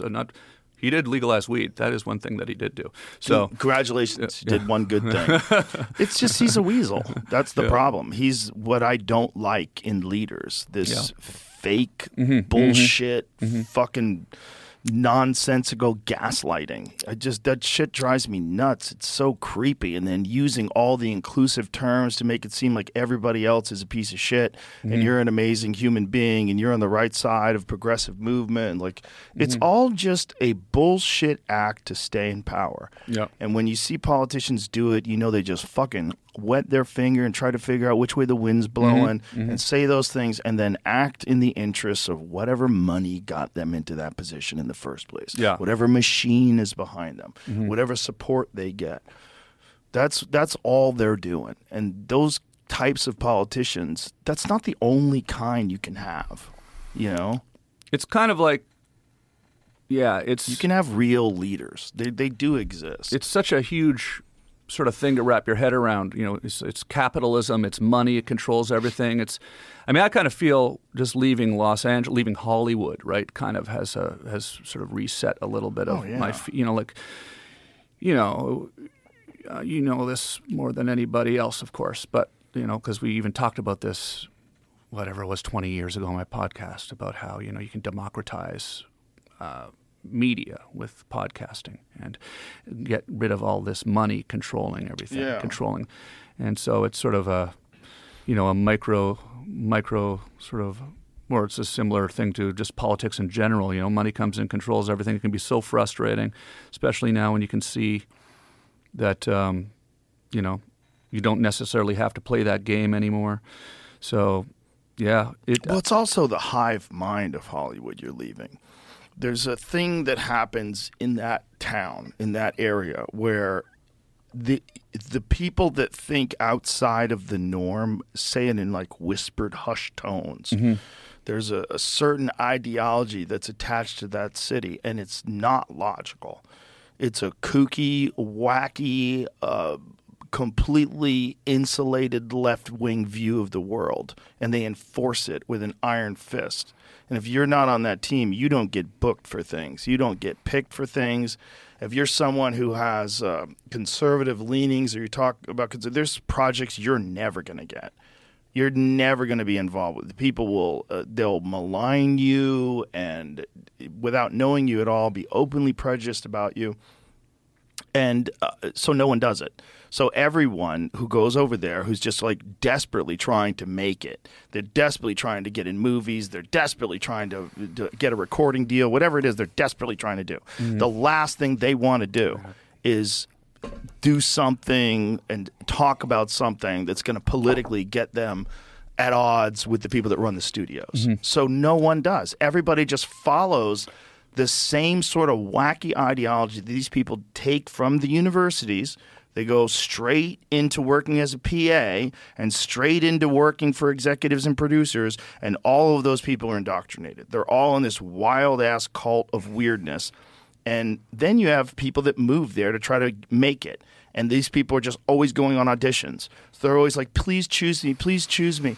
And no, they didn't choose me. And so you're trying to be friends with the people who choose people. You're trying to get them into parties, trying to introduce them to other people. You're trying to be around other famous people. Getting anxiety. So this person's been chosen. I got to be around the chosen person. We're going to go to the chosen person's party. Maybe we can get chosen. And so you get this like overwhelming anxiety that fills the fucking city. Yeah. And then now you have TikTokers and influencers and all these people that are just trying to do anything to get famous. Yeah.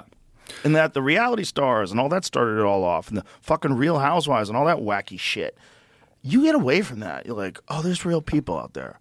There's real people. That's a storm of anxiety. And just a hurricane of confusion and Zoloft and fucking wah! And everyone's losing their mind, and everyone's in therapy, and everyone's fucking nuts, and everyone's trans. It's out of touch. Yeah. It's just a crazed cult. Yeah, it's like, you know, you start out as a stand-up comedian and you are trying to, you know, poke holes in the, you know, the absurdity of the world, and you're saying things that are not being said on stage. And then, you know, as, you know, you all of a sudden get brought into, and I'm sort of saying the every stand-up comedian, every outlier, every person that's doing something different, a punk rocker, a skateboarder, you know, my goofy show was so out there when I was making it. And I was making it, I was rebelling against, you know, in Canada, in my little public access show, I was kind of trying to rebel against what obviously seems like a formulaic mainstream way of thinking to create art, right? And then you move to Los Angeles because, well, the show got on MTV. I ended up moving to Los Angeles. Now I'm talking about myself now.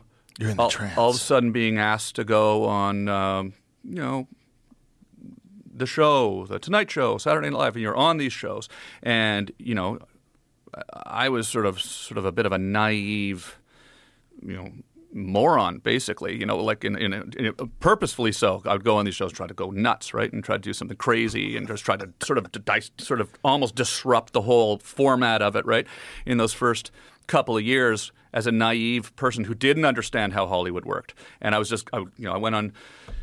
I had a similar thing to our last appearance here on Jay Leno. I went on Jay Leno when I had a film coming out. I went on Jay Leno, and I came up with this bit. Let me roll the bar. They had remember they had the bar cart, the J bar. Mm-hmm. I'll roll it out on stage during the show, and then I'll do a shot of Jaeger with Jay. Jay doesn't. This is a crazy story. I probably told you this before, but I do a shot of Jaeger with Jay, and Jay doesn't drink, so he said, "Okay, well, I'll throw it over my shoulder, right?" So we go there, and I'm with my buddy, who's as a buddy who like pushes you further into the darkness, right? Like you got a bad idea, and he pushes you further and makes it even worse. Use the force. Yeah. So we're in the green room getting ready. I'm in the green room with my buddy getting ready to go on the show, and he goes, "Do a shot now before you go on." I'm like, oh, "Okay." So I do a shot now before I go on, right? Get ready to go on. The bit's all approved with the Tonight Show. It's a gag. They know I'm doing real Jaeger, right? But it wasn't planned that I would do a shot before I go on. He goes, "Do another shot before you go on." 2 shots. 2 shots. Do another one. So now I walk out. I'm 3 shots in before the show even starts. Oh, boy. You're hammered. Well, pretty quickly. And then I got out there and I did a shot, and the audience goes crazy and cheers, right? And so then I do another shot, and so I end up doing way too many shots, and it kind of ended up very similarly to our last conversation here, and it was actually pretty hilarious. It was one of those things where, it did get out of control. The next day, there was the New York Post. Had my picture and it said "dead drunk." It was just like one of those things. And Jay called me at home the next day. "You okay, man? You really kind of went." But then then that was sort of the beginning of me realizing, you can't. Why Tom Green went on Leno and deliberately got drunk. Yeah, and in hindsight, I go, well, that was kind of the outrageous kind of young version of me that I was doing on the show that made perfect sense to do that for a gag. But then, the naive kid in me didn't understand, well, a lot of people in Hollywood did not understand that and then got mad in the movie studio. People got mad at you? Well, like the movie studio, I was on promoting a movie, and they were like, "Oh, we don't want you to go on any more talk shows for the movie." I'm like, "I was like, well, what?" It was a joke. It was a joke, and they're not interpreting it as a joke. They're interpreting it as me being kind of out of control. Which, yeah, exactly. But it was a manufactured out of control. I was out of control, but it was planned. It was planned confusion, right? So, but that kind of subtlety didn't really kind of pass the smell test. So then you start to go, "Oh, geez, I better tone it down a little bit. Better tone it down a little bit because this," and you sort of end up falling into that feeling where all of a sudden you're, like you said, going to an audition or driving out to a meeting and. Or just being a person that you're not. Yeah, exactly. Like if you're hosting a late-night talk show, and all of a sudden you're this sort of wearing a tie, this odd button down. And trying to make something that they like and fit into their mold and, try to get your own little creative shots off within that mold. But no longer are you actually being purely yourself, right? Right. And you can't. And it's not so even possible. Then you end up living there for 20 years. And it becomes normal pretty quickly, right? And then you sort of slowly forget. This is just the way it works, I guess now. And then eventually, one day you go, "I'm getting out of here." And I gotta say, when you moved here, it was a bit of a light bulb, I think, for me too. It was inspiring for me because I sort of realized, oh, look at that, Joe's leaving. Because you were always at the Comedy Store, all the clubs. It was a scene in L.A., and you're thinking, wow, like Joe's just going to go do it on his own and just turn his back on this whole infrastructure here. And I was like, yeah, you can do that. You don't have to be here. And it was really inspiring, and it inspired a lot of people. And I can tell you, again, it's now living in the woods not far from where I grew up. We had a cottage when I was a kid, pretty close to where I grew up.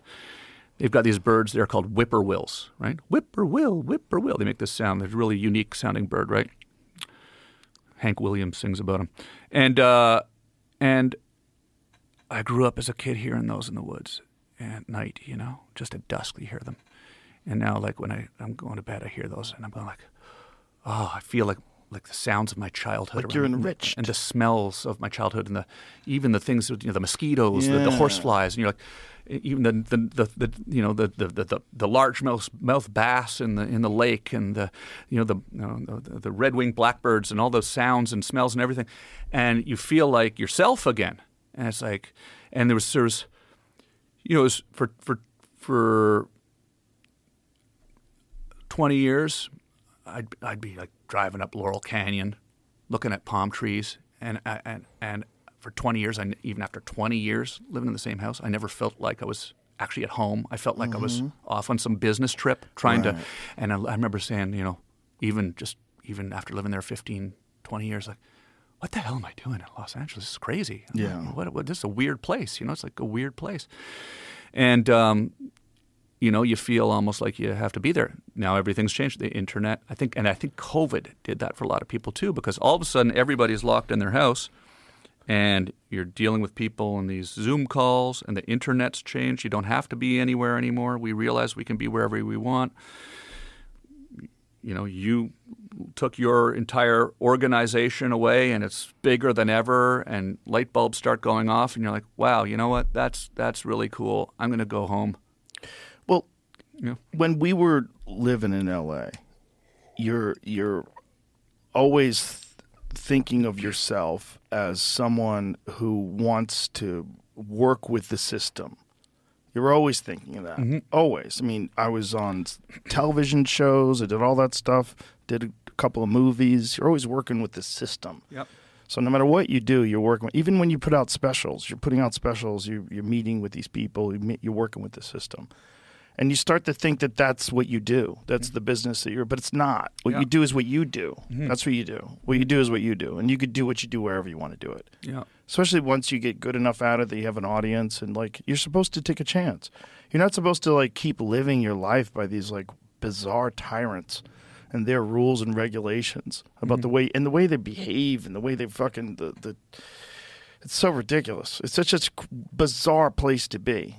And when you realize that you don't need that anymore, and comedians today realize they don't need that anymore. All they need is a TikTok account or a YouTube account, an Instagram account, a Twitter account, and some good content. And if you get on podcasts, people will check you out. They'll try you out. And there's a gigantic organic network of comedians. We're all friends with each other, and we all get on each other's podcasts, and we all trust each other. Like, if I tell you this guy's really funny, go see him. Like, I'm telling you the truth. I would not ever lie. And I wouldn't have them on if I didn't think they were funny, if I didn't like them, if they weren't nice people. I'm not interested. Yeah. So there's this beautiful organic thing. And that's the real network now. That's the real network. It's an organic network. There's no contracts. So every comic that I know that has contracts with other comics, they start doing things together, it always goes south. I mean, maybe it can not go south once or twice. I mean, maybe there's some great people that have figured out. I mean, Tom Segura seems like he's figured out how to do it with Your Mom's House, but that's like almost it. Everybody else that I know that gets involved with deals, and it's like just help each other. Just help each other organically. That was what I really loved about hanging at the mothership the last 2 nights, is the energy there is different. Like for the comedy club, just in the green room. Like, I mean, it was you felt it. You can tell that you've created an energy there that is supportive, right? All the comics are just hanging out in the green room, smoking cigarettes, and everyone's talking, and just, you know, it's super chill. And I did, you know, sometimes find that, you know, it wasn't always like that, you know, when you're at a comedy club, you know, and other comedians are sometimes feel a little more competitive with each other, and there's a little bit so more stupid. You know. It's so stupid. Any competition that you have with other comedians is inspiration. That's all you should look at it. If someone's doing really well and you're like, wow, I wish I was doing that well. Great. That's inspiration to work harder. That's inspiration to go write more, do more sets, reevaluate your material, go over it better, do something, write more, have some life experiences that you could translate into your act. Like, just go work harder. That's it. It's like you should just be inspired. And if that person's a good person, you should be happy for them. And that's what we can all do. This idea that we're all in competition with each other is just stupid. It's not good for anybody. I was stoked to get to see your work in progress, your new hour that you're working on. That was incredible. Thank you. Yeah, that was really fun. You got such a great place to watch the show there. I mean, first of all, Fat Man room, Fat Man, Little Boy, awesome. I mean, I just love the way you've set up for the comics, where you can go out and sit on that balcony up there and just watch the show. The balcony's very nice. It was just really amazing to watch you working out your new shit. It's fucking awesome. And I enjoyed our conversation because I've watched a lot of your interviews with comedians here, and I saw your interview with Louis, and you were talking about writing, and I saw your interview with Bill Burr. You're talking about writing, and there's sort of this thing where a lot of comics don't write, and we were talking about this a little bit the other day, but yeah. I love the process of hearing how the process works for you, because I kind of do a mixture of things too. I like to go sit at a computer and type stuff up, but I've always found it hard to like.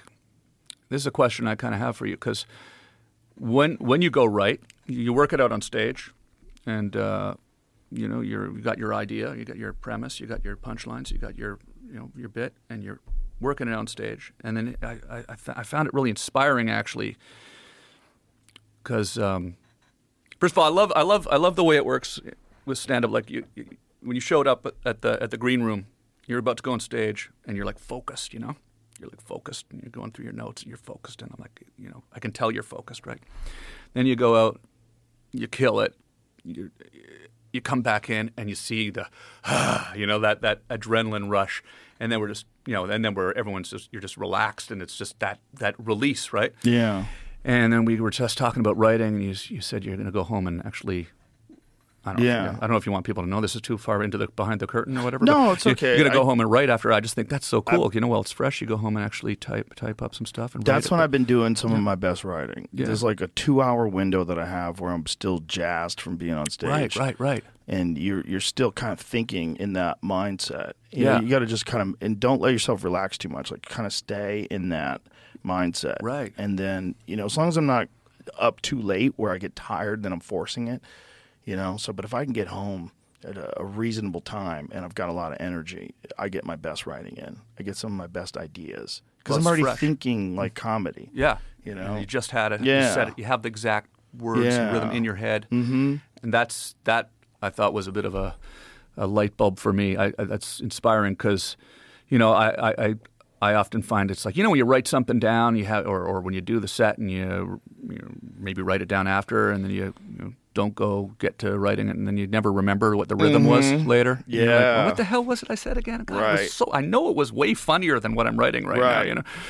So that's why recordings are so important. Yeah. Just put your phone on the little voice recorder thing, just to get a reference. Yeah. I was talking to. Louis C.K. Had a conversation with him about this, and it was pretty interesting because I've kind of, I like to drink, but I kind of quit. I really have cut back drinking in the last.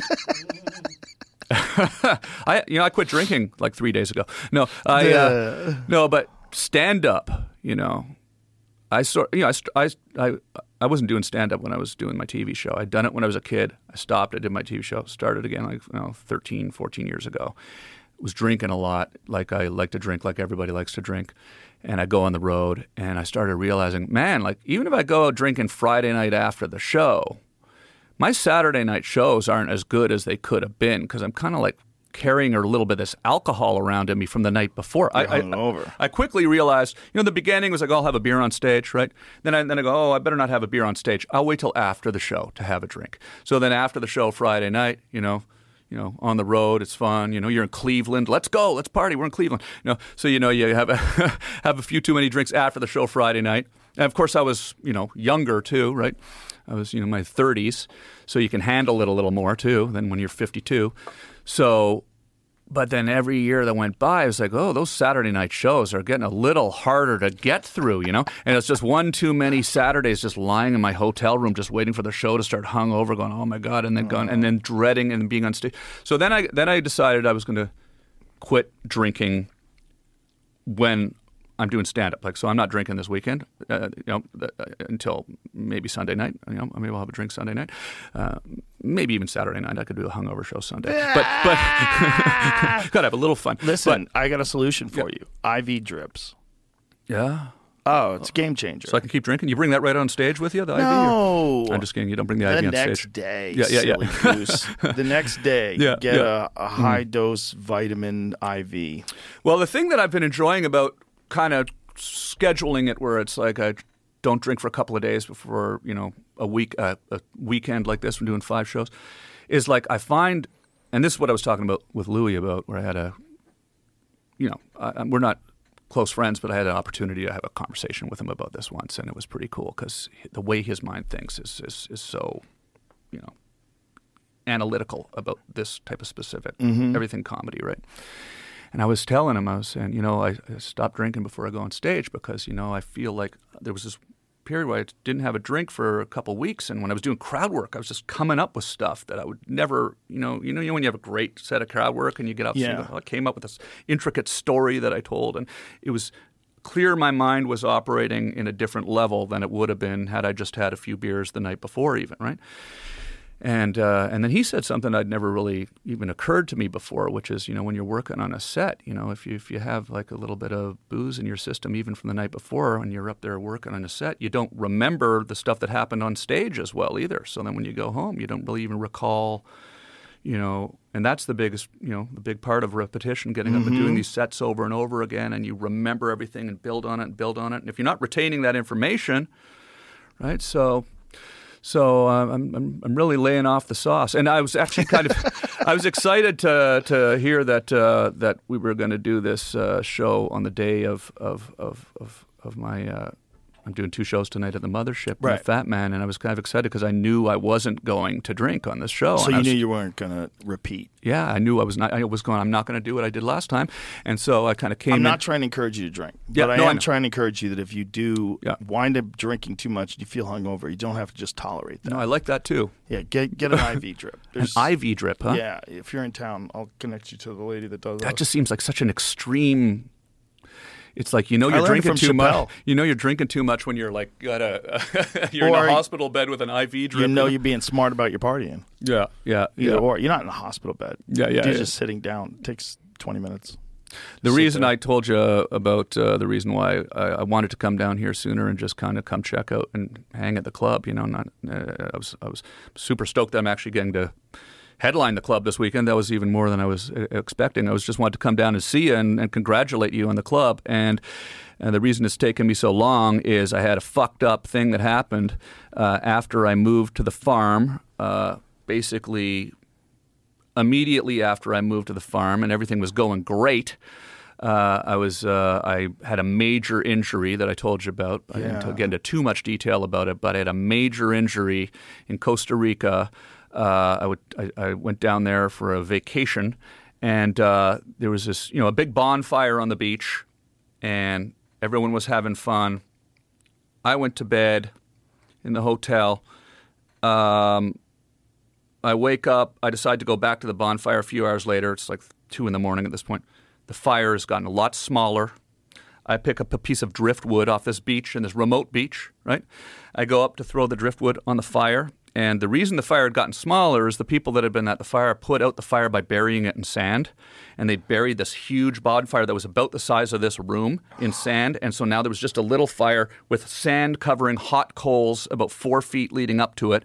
And I'm walking up to the thing, barefoot, right, in a bathing suit and a t-shirt, with a piece of driftwood, and my foot goes into the sand, into these hot coals. Immediate realization, I fall back. So if I'd fallen forward, my face would be burnt. I ended up immediately realizing what had happened. Third-degree burns on both feet, the top and bottom of my right foot, and strangely the top of my left foot, not the bottom, thankfully. And the nerves were completely burned off my feet. So after the initial shock of it, I wasn't in pain, which was the weirdest thing. And I looked down, and there's a couple people came to my sort of assistance, and were putting water on it, not feeling anything. You know, I'll get graphic because it's crazy, but the skin is just falling off my feet. Oh, my God. I get helped back to my room. I'm not wanting this to be, it's the first day I got there. This really ruined my vacation. I'm not feeling pain because the nerves are gone. So I'm literally like trying to clean it up with like some nail clippers, chopping the little bits of burnt flesh off. And do you have photos? I do, yeah. Of this? Yeah. Like when it looked like that? Not online. No, on your phone. I have not even. I need to see. I need to see. I haven't. That sounds insane. I haven't even talked about it online. I didn't. This is the first I've talked about it online. Yeah, I never knew that you were injured. I didn't want to talk about it. I just didn't. It was crazy. I ended up spending 2 weeks in the hospital in Costa Rica, and then was medevaced on an air ambulance with Charlie. Whoa, Charlie, Hi, you were there Charlie. for the whole ride? Yeah, with Charlie, yeah. And did the nurses take Charlie to go potty?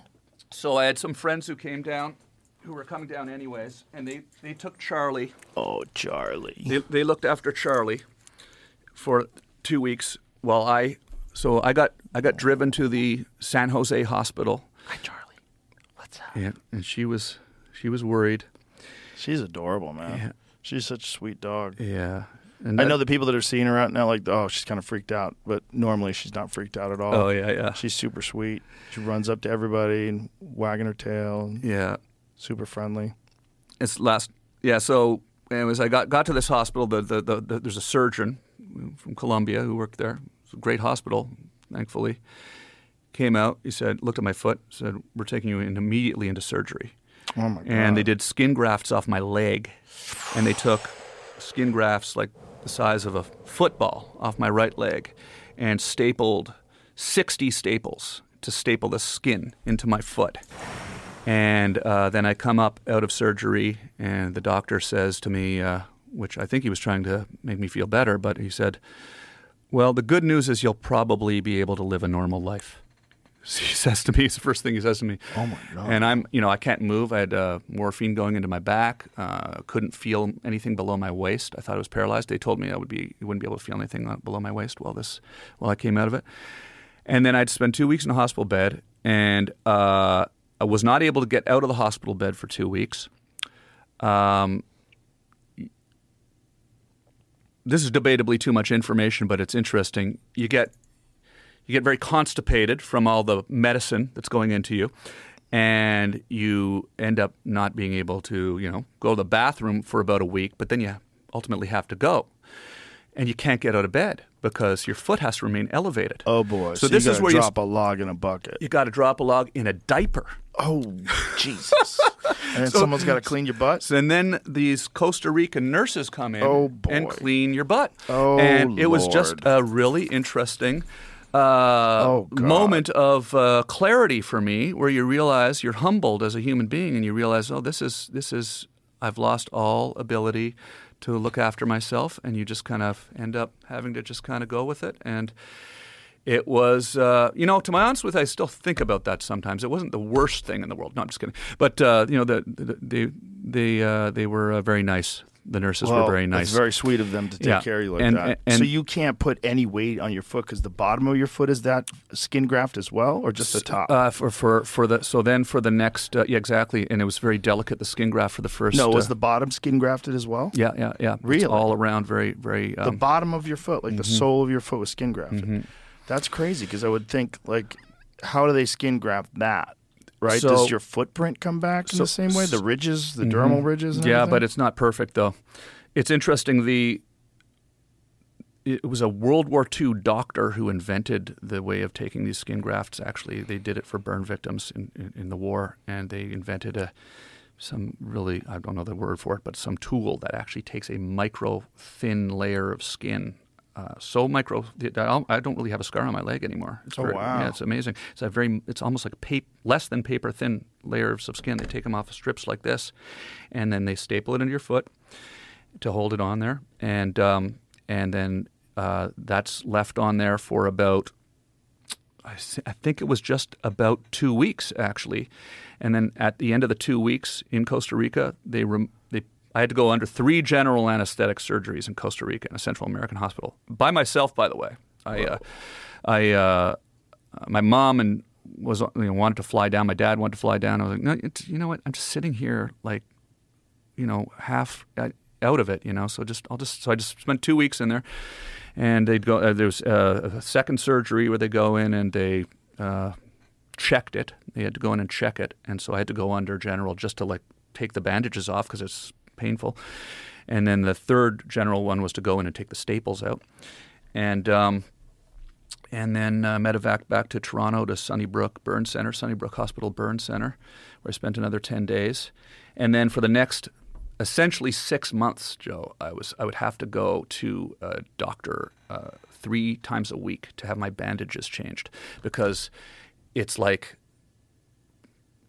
oozing. For 6 months? Yeah. It was about 3 times a week for the first 2 months, and then it was like twice a week, and then it was once a week.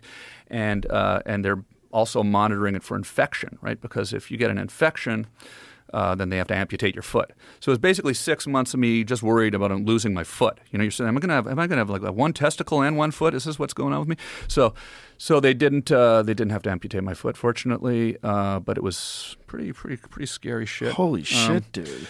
And anyways, and then it was kind of like limping for the next year, and then now I'm kind of still a little wobbly, but it's pretty good. I'm just gonna. I actually found some photos of this and pulled them up because I thought you might ask when I told you about this. Of course. Now the thing about this is, what's crazy is this is actually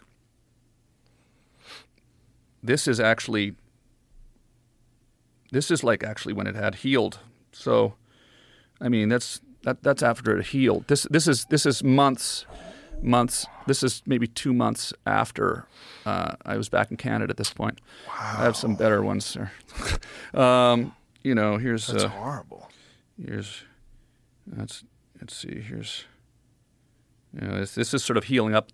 That's my mom. My mom at the healing up at the hospital. But yeah, it's damn son, you got fucked up. Yeah. But it's could have been worse, right? Could have been worse. So yeah, you're alive. You're here. Could have been worse. And you get this sense of almost. It's almost like a sense of gratitude you get afterwards because you're like, I'm alive, I'm here, I still got my foot. And it's so strange how that happens because it's happened to me twice now in my life because I had testicular cancer when I was on MTV, and that's why I stopped the show and I'd go to the hospital. They'd took my right testicle, I still got the left one, everything's fine. And you go from, there's this moment where you're like, in both occasions, there's this moment where you're sort of traumatized by what's happening and angry about it. And then it sort of almost instantly flips.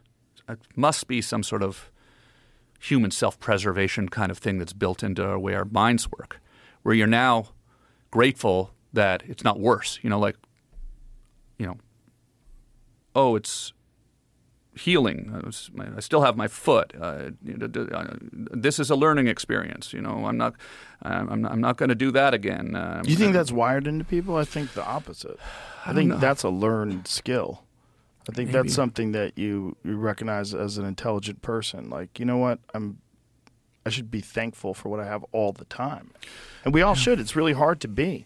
You get so accustomed to the way your life is that you can't imagine if you were like severely impaired, if something horrible happened.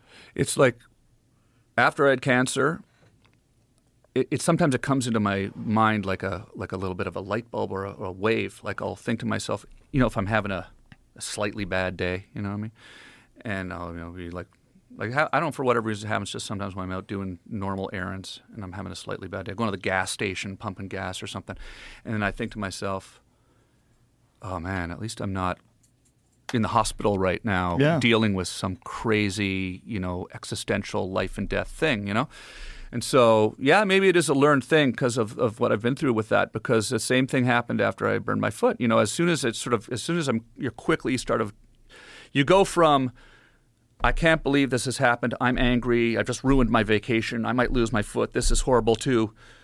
Okay, how are we going to get better? How are we going to make sure that I do everything to change the bandages on time? And your whole life changes, right? I'm not thinking about all the things that I'm normally stressed about, whether it's work or relationships or whatever, things that are just normal standard things that you're pissed off about. And all of a sudden you're just not even thinking about that anymore. I'm just thinking about making sure I don't get an infection on my foot, and you're sort of treating it like a military operation, trying to save your foot or trying to, make sure that you make the right choices in your cancer treatment.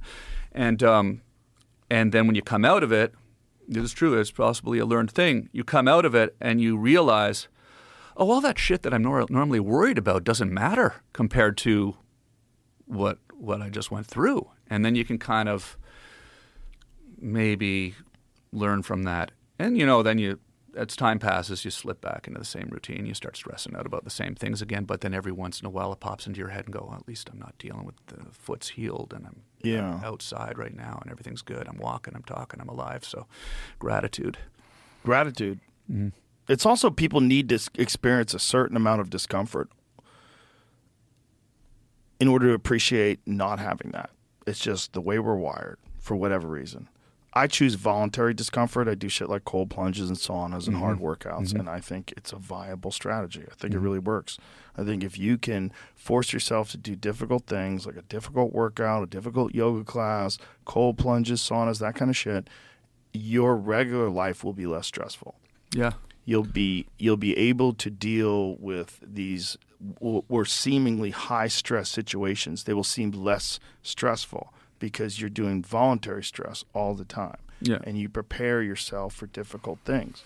When you don't prepare yourself for difficult things, you can get caught up in like just traffic being something that blows your mind. You can't handle anymore. Exactly. Yeah. Yeah. I see you doing those cold plunges.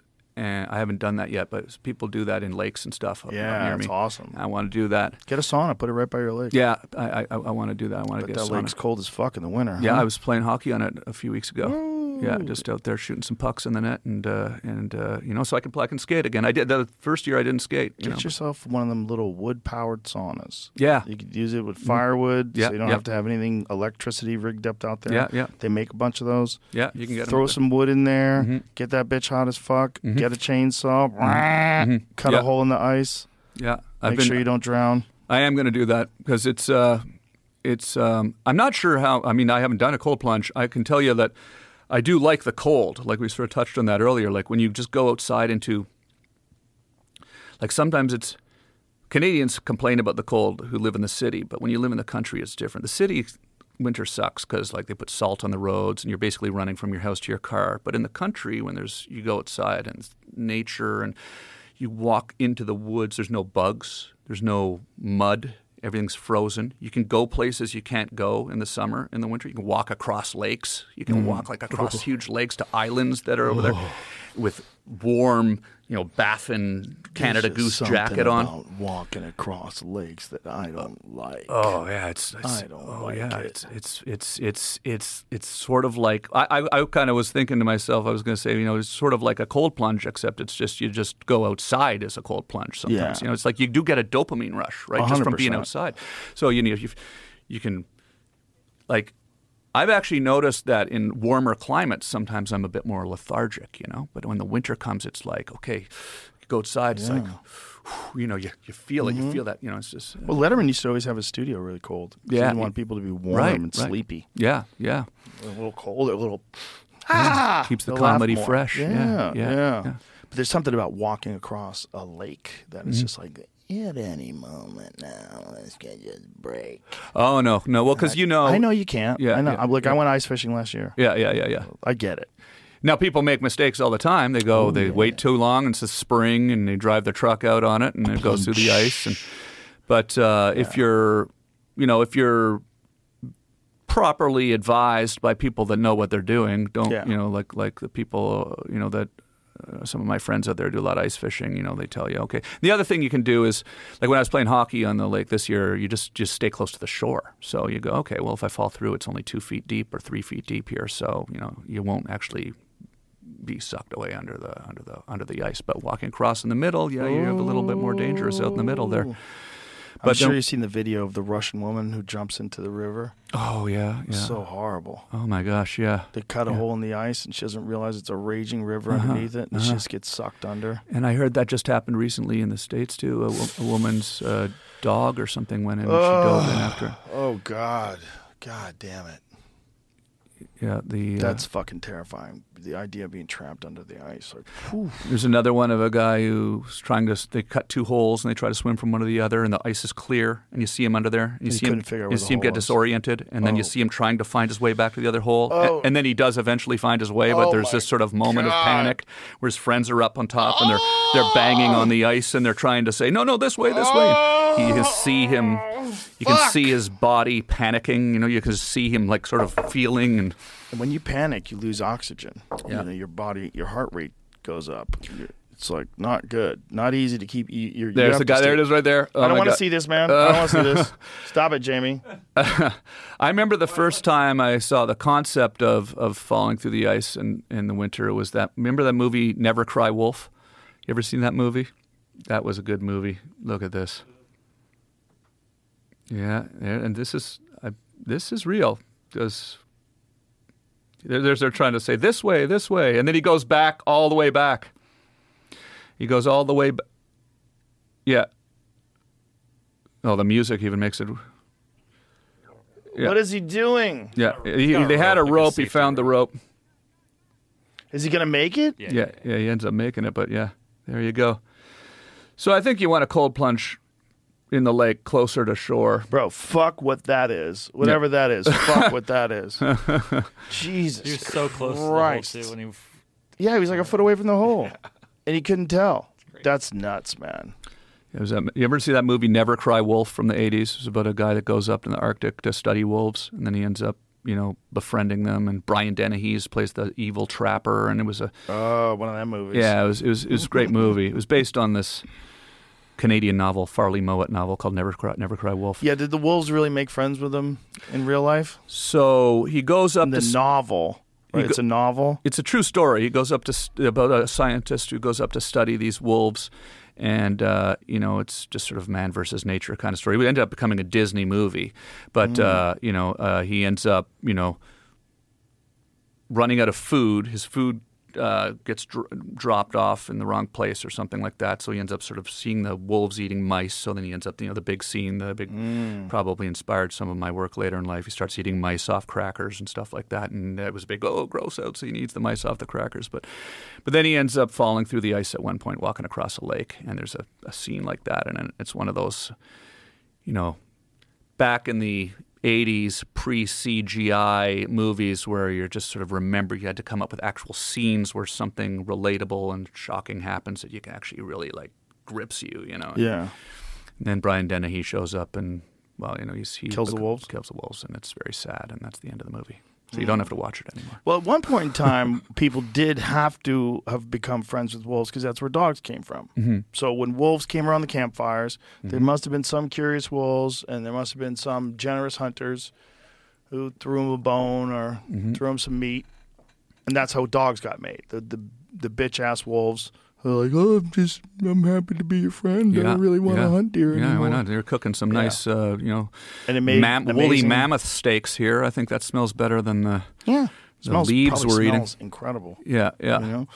Especially with a wolf nose. Imagine how good. Oh my God. So we made friends with them, and that's where Charlie comes from. Charlie comes from a wolf. Yeah, I was. I've watched some of your episodes where you talk about wolves because I'm really finding myself interested in it because this is. I hear them at night, like not every night, but. What's up, Charlie? You hear them howling, and she goes crazy. So in the house at night, you hear them because they'll eat her, and so she'll hear them, from in the house at night. I don't hear them, but all of a sudden this happens, 3 times a week. She starts running around the house, barking, and then we go out on the porch and you hear them howling in the distance, and so they just So this summer, and I know this happened to you, I had chickens. I got chickens. In June as well. I had 6 chickens, and eggs. I'm getting eggs from my chickens, and I'm eating a lot of eggs now. And they free range, right? So it's not fenced in, right? But the woods are sort of, there's a pond, and their woods are on the other side of the pond, and it's kind of a pasture on one side. So, debatably, the wolves and the coyotes don't come right up to near the barns where the chickens are, right? So I let them free range. So in the morning, I get up and I let the chickens out, and then they spend the day walking around on the lawn and the grass, and in sort of a more closer to the house area. And this was great all summer. It was great. I named them. It was like Loretta, Patsy, Shania, Dolly, June, and Ann. They're my girls. Gave them all female country singer names, and then I bonded with them in a way. Like they're kind of sweet. I actually would take. Sometimes I'd bring one in the house and would hang out with it and play piano with it, and it was like. It was, this is getting weird, but you could tell it was interested in the music. Like there's an intelligence there that's, I know chickens aren't known for being the most intelligent thing in the world, but you would see their wheels turning, listening to the music. I kind of become attached to these chickens, And then, so I get a bit more comfortable with having them free range. They free ranged all summer, and they're great because they're eating all the bugs and they're getting all the, insects and stuff on the property and around the house. And so I drive into town one day, okay? So I'm gone for 2 hours, okay? And I come back, and I'm coming up the driveway, and it's just feathers. And there was one survivor. Loretta survived. She was sort of, funnily enough, there was one chicken that didn't hang out with other chickens all the time, and this one, Loretta, I named her Loretta, and she was probably just somewhere else, but the 5 just got killed by the coyotes, and I saw them on my security cameras. Came right up to the house, and so the thing is like you realize, and I realize this even more after talking to the wolf expert, they were watching the house from the woods, and they saw me leave. And they knew that there was nobody there, and they chose their moment. The wolves, or I think it might have been coyotes that did the chickens. They waited, they waited for me. They knew my truck.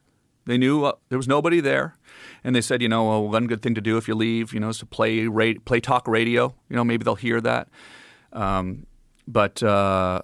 So they were watching, and they came and they got 5 of them all at once, and the chickens were gone. There was just feathers everywhere, it almost looked like a bomb had hit the chicken. It was like just a big circle of feathers, and there's 5 circles of feathers.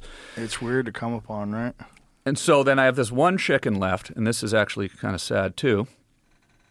It's funny, I literally cried, and then because I was so upset, and then my neighbors, who were farmers, or buddies of mine, came over and they were like, "Whoa, look at the chicken feathers everywhere," and I saw, it's like.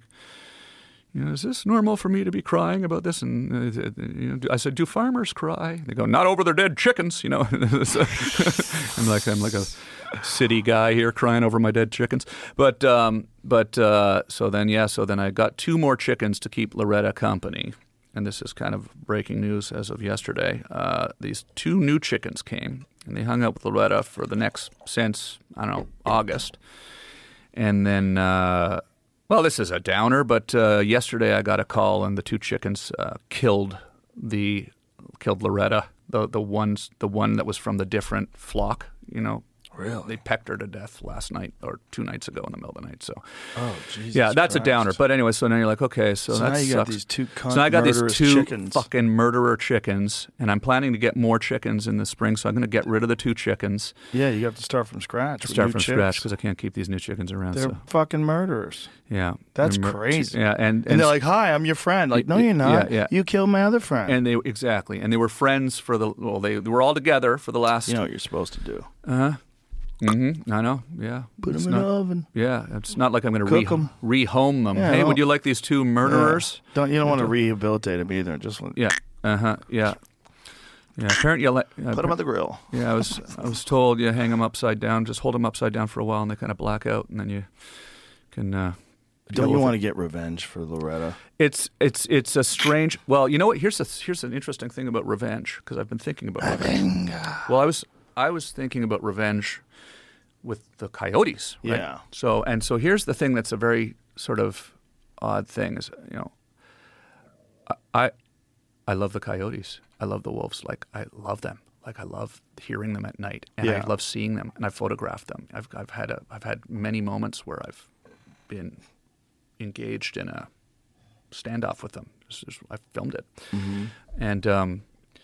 and so I kind of was really mad for a minute, and then I thought, well, you know what? I think I like the Coyotes more than the chickens, to be honest with you. So I'm just going to kind of figure out a way to kind of control the situation. But also, watching your show with, I forget who it was, but it was an expert in this area, and talking to people, apparently, like, if you try to, again, this is all theory, but apparently if you try to completely control the population of coyotes, it just makes more coyotes. It just makes more coyotes. Yeah, it's Dan Flores. Yeah, he wrote a book called Coyote America. That's right. He was one talking about that, where the coyote actually... the female coyote has more pups. Yeah. So but that was what I was talking about earlier, where they were persecuted by the gray wolves, because gray wolves and coyotes don't mix. Mm-hmm. So when the gray wolves would kill the coyotes would expand their range, and then they would repopulate new areas where the gray wolves weren't. And the way they would find out how many coyotes are around, they call out to each other. That's like right. Okay, call. it was on the show that I heard that. And when someone is not responding, the female starts to panic and have more pups. Yeah, amazing. It's pretty wild. And that's why they spread all across. They're in the whole country. Yeah. They're in every city in the United States of America. They're in the cities now. Yeah. Yeah, they're everywhere. Every single state has coyotes. Yeah. It's pretty nuts. But I love them too. I think they're awesome. I definitely wanted to kill them after they killed my chickens. Yeah. But that's also, it's like, I'm not in the country either, bitch. I'm in a fucking suburb. Yeah. Like, this is ridiculous. Right, yeah. You don't want with little small wolves in the suburbs. Yeah. But they're everywhere in LA. Coyotes are downtown. They're everywhere. They're all over the place in Los Angeles. They're just little wolves. Yeah. I remember they used to come up to my place, that place in LA that was that we did the web show. The coyotes were a lot of coyotes around. I saw a bobcat on that street once. Those are cool. And those are cool to see, right? Yeah, I was pretty stupid actually when I was there, because I first saw the coyotes and I had this idea. Oh, I like the coyotes, and when I go grocery shopping, I'd buy some chicken gizzards and I'd throw them on the hillside. Oh no! And then they really started coming around, so I stopped doing that. Yeah, duh. You can't feed coyotes. I'm sure a lot of people in Hollywood do, though. I'm sure they feed deer. I'm sure they feed coyotes. Yeah. I know people in my neighborhood feed deer. Yeah. People love having deer around. Yeah. I know a guy's got not in my neighborhood, but he's got 20 acres of land, and he's got at least 2 feeders. Right. So, like, every day at 5 p.m., he can look out his window and see deer because they're there to get fed. Yeah, it's beautiful. You been hunting lately, or? Not lately. Yeah. No. Planning on going out again, or come to Canada? Come hunt in Canada. I've been there before. I've wanted to. Your government seriously worries me. Yeah, come up and it really does. Run for prime minister. Let's change it. Come up, run for prime minister. Yeah, you can do it. You can do it. It'd be amazing. It would be amazing. How do you say his name again? Polyev. Yeah. Polyev. Pierre Polyev. Sorry, Pierre. But no, the people would love to have you up there. Not everybody, but a lot of people would love to have you up there. You know what it's like. Some people with blue hair up there that don't want nothing to do with me. Yeah. No, but I mean, I think I want you to know that you are loved by so many up there, and it's people. I love Canadians. Yeah, they're awesome. I've always said Canada has 20% less douchebags. Yeah, it's just very similar to what it's like here with the division. It's the same division, same issues, same bullshit. You have to stop it. It's not just the same divisions and the same bullshit. That's true too, but that's also a ploy that's being used to separate ourselves while they enact more control, and that's what's scary. That's what's scary. It's like the underlying mechanism. Like what's actually happening behind the scenes? Well, they're trying to clamp down and control the population. That's scary. They're trying to clamp down and control the information the population gets. That's fucking scary. Yeah. Because that doesn't ever come back. Yeah. Once they get that power, they don't give it back to the people. Yeah. It never happens. So you got to fight to stop that from happening. Yeah. You can't let them decide what you can and can't do because they're just people. I mean, there would be outrage in Canada if your show got banned, if got blocked, because everybody watches your show. Like, I mean, it's like here. Everybody watches your show. Everybody loves your show. It would be outrage. It would be political. It would be political suicide. It could happen, though. It could happen, especially if there's some new COVID type thing happens.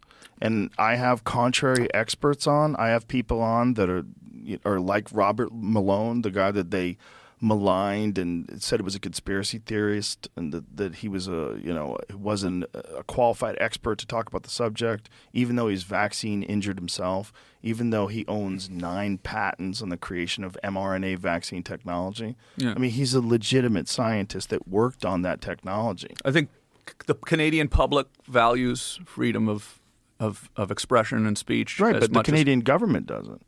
That's the problem. It's they haven't passed that law, but the thing is, if they try to, and there's calls to do it right now in America. There's also calls to do it from the World Health Organization to try to put a kibosh on any information that doesn't jive with what they're saying in the case of another situation, another pandemic or another. I mean, Google released that thing where they were saying that they had some new regulations that would be put in place in cases of a special event or, anything of extreme social or political, like something where they're going to be able to stop, air quotes, misinformation. That's fucking terrifying because oftentimes that information turns out to be correct. I loved your approach to it and your stand-up, your new stand-up. It's hilarious. I won't say it, obviously, but it's hilarious because it's very self-reflective too, and I just thought it was just amazing because you're kind of, I won't say it, I don't want to say it because obviously you got your show coming out, but I thought it was even people that may think they disagree with you on some subjects probably are going to really find it quite pointed, the way you address the issue in your stand-up set. I thought it was awesome. It was hilarious. Yeah. Thank you. Yeah, thanks. Amazing.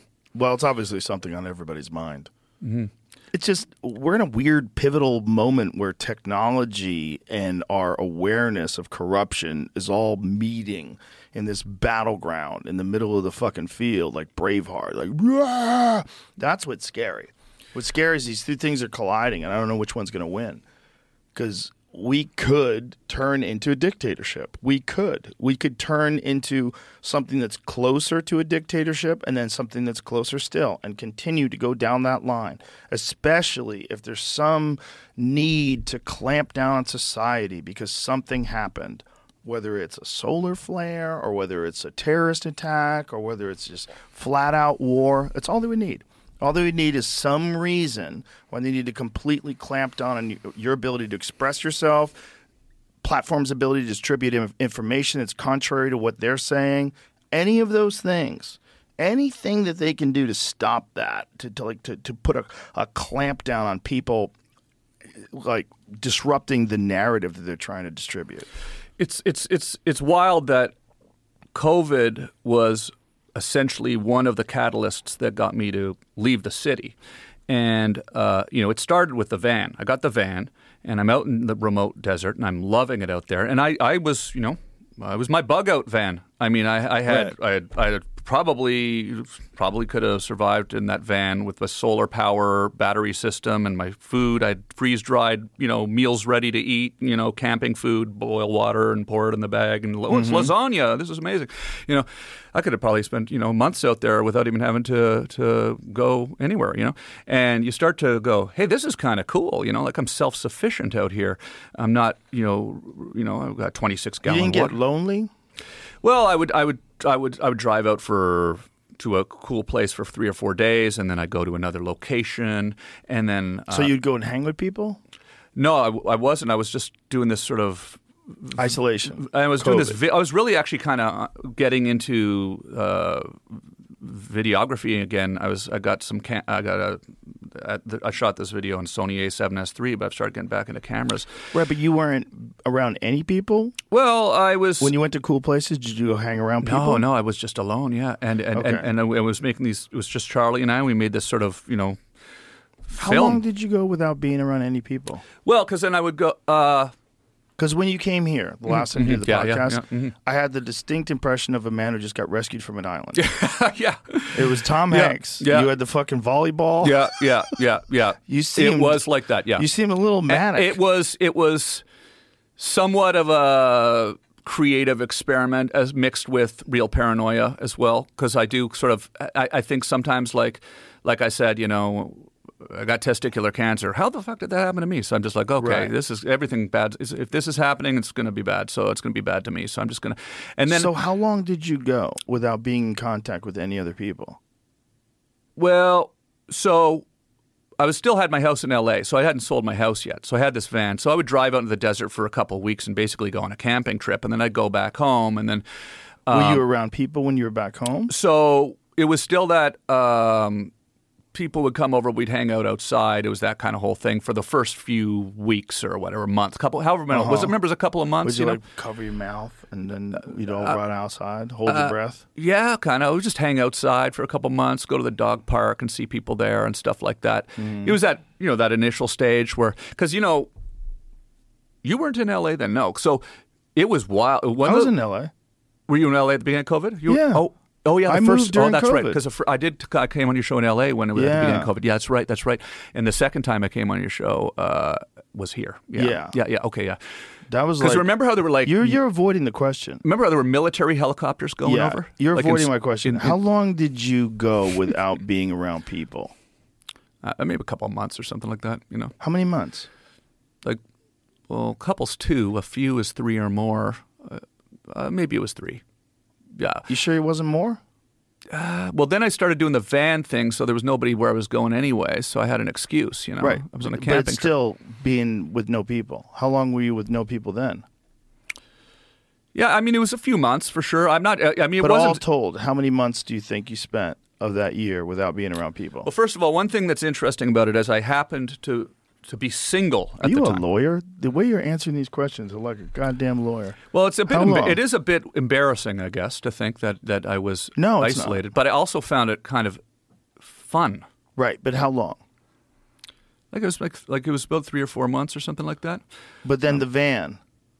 The you van weren't around people then too. No, but that That's was isolation too. yeah, but that was more like I was enjoying going out into nature by myself and. But making you were videos. still by yourself with no people for how But long? I'd go for a couple of weeks and I'd go back to L.A. and I'd be in L.A. and and then you would be around people. I'd recharge a bit. I'd be around people a little bit, and then I'd go back out again, and then as things died down, as they did, I started being around people like everybody else. I couldn't imagine going months without being around people. Well, the thing that was weird about it was I'm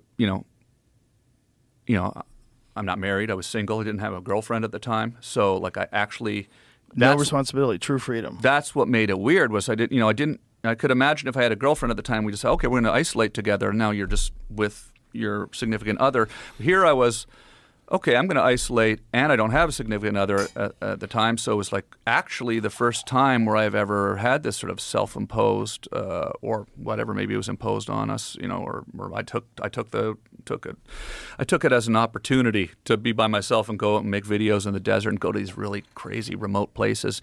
And I would seek out places where there wasn't going to be other vans and other people. But when you were out in the desert, a lot of times you'd go to somewhere and there'd be other people out in their vans, and you'd hang out and have beers with people out in the desert and hang out, and then you'd go think of a more remote place. And I started discovering some amazing places like that, the rabbit hole you go down when you COVID aside, isolation aside, just going out into the American Southwest in a camper van that's self-sufficient is pretty wild, the stuff that's out there. I mean, I think I probably talked about Chaco Canyon the last time I was here because I think I'd just gone there in New Mexico, which is, Pueblo Native American ruins of it's essentially like a stone ruins of a city that was built in the year 875, and it's like Machu Picchu level type city that they didn't even discover until the 1950s because it was buried, and now they've, and it's in this beautiful. It's on the Navajo Nation Reserve, on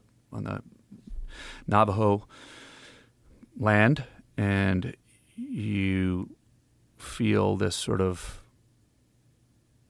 I felt sort of somewhat shocked, I guess, that there's all this stuff out there that you don't really hear talked about constantly. Like I hear about Machu Picchu, somebody brings that up once a week.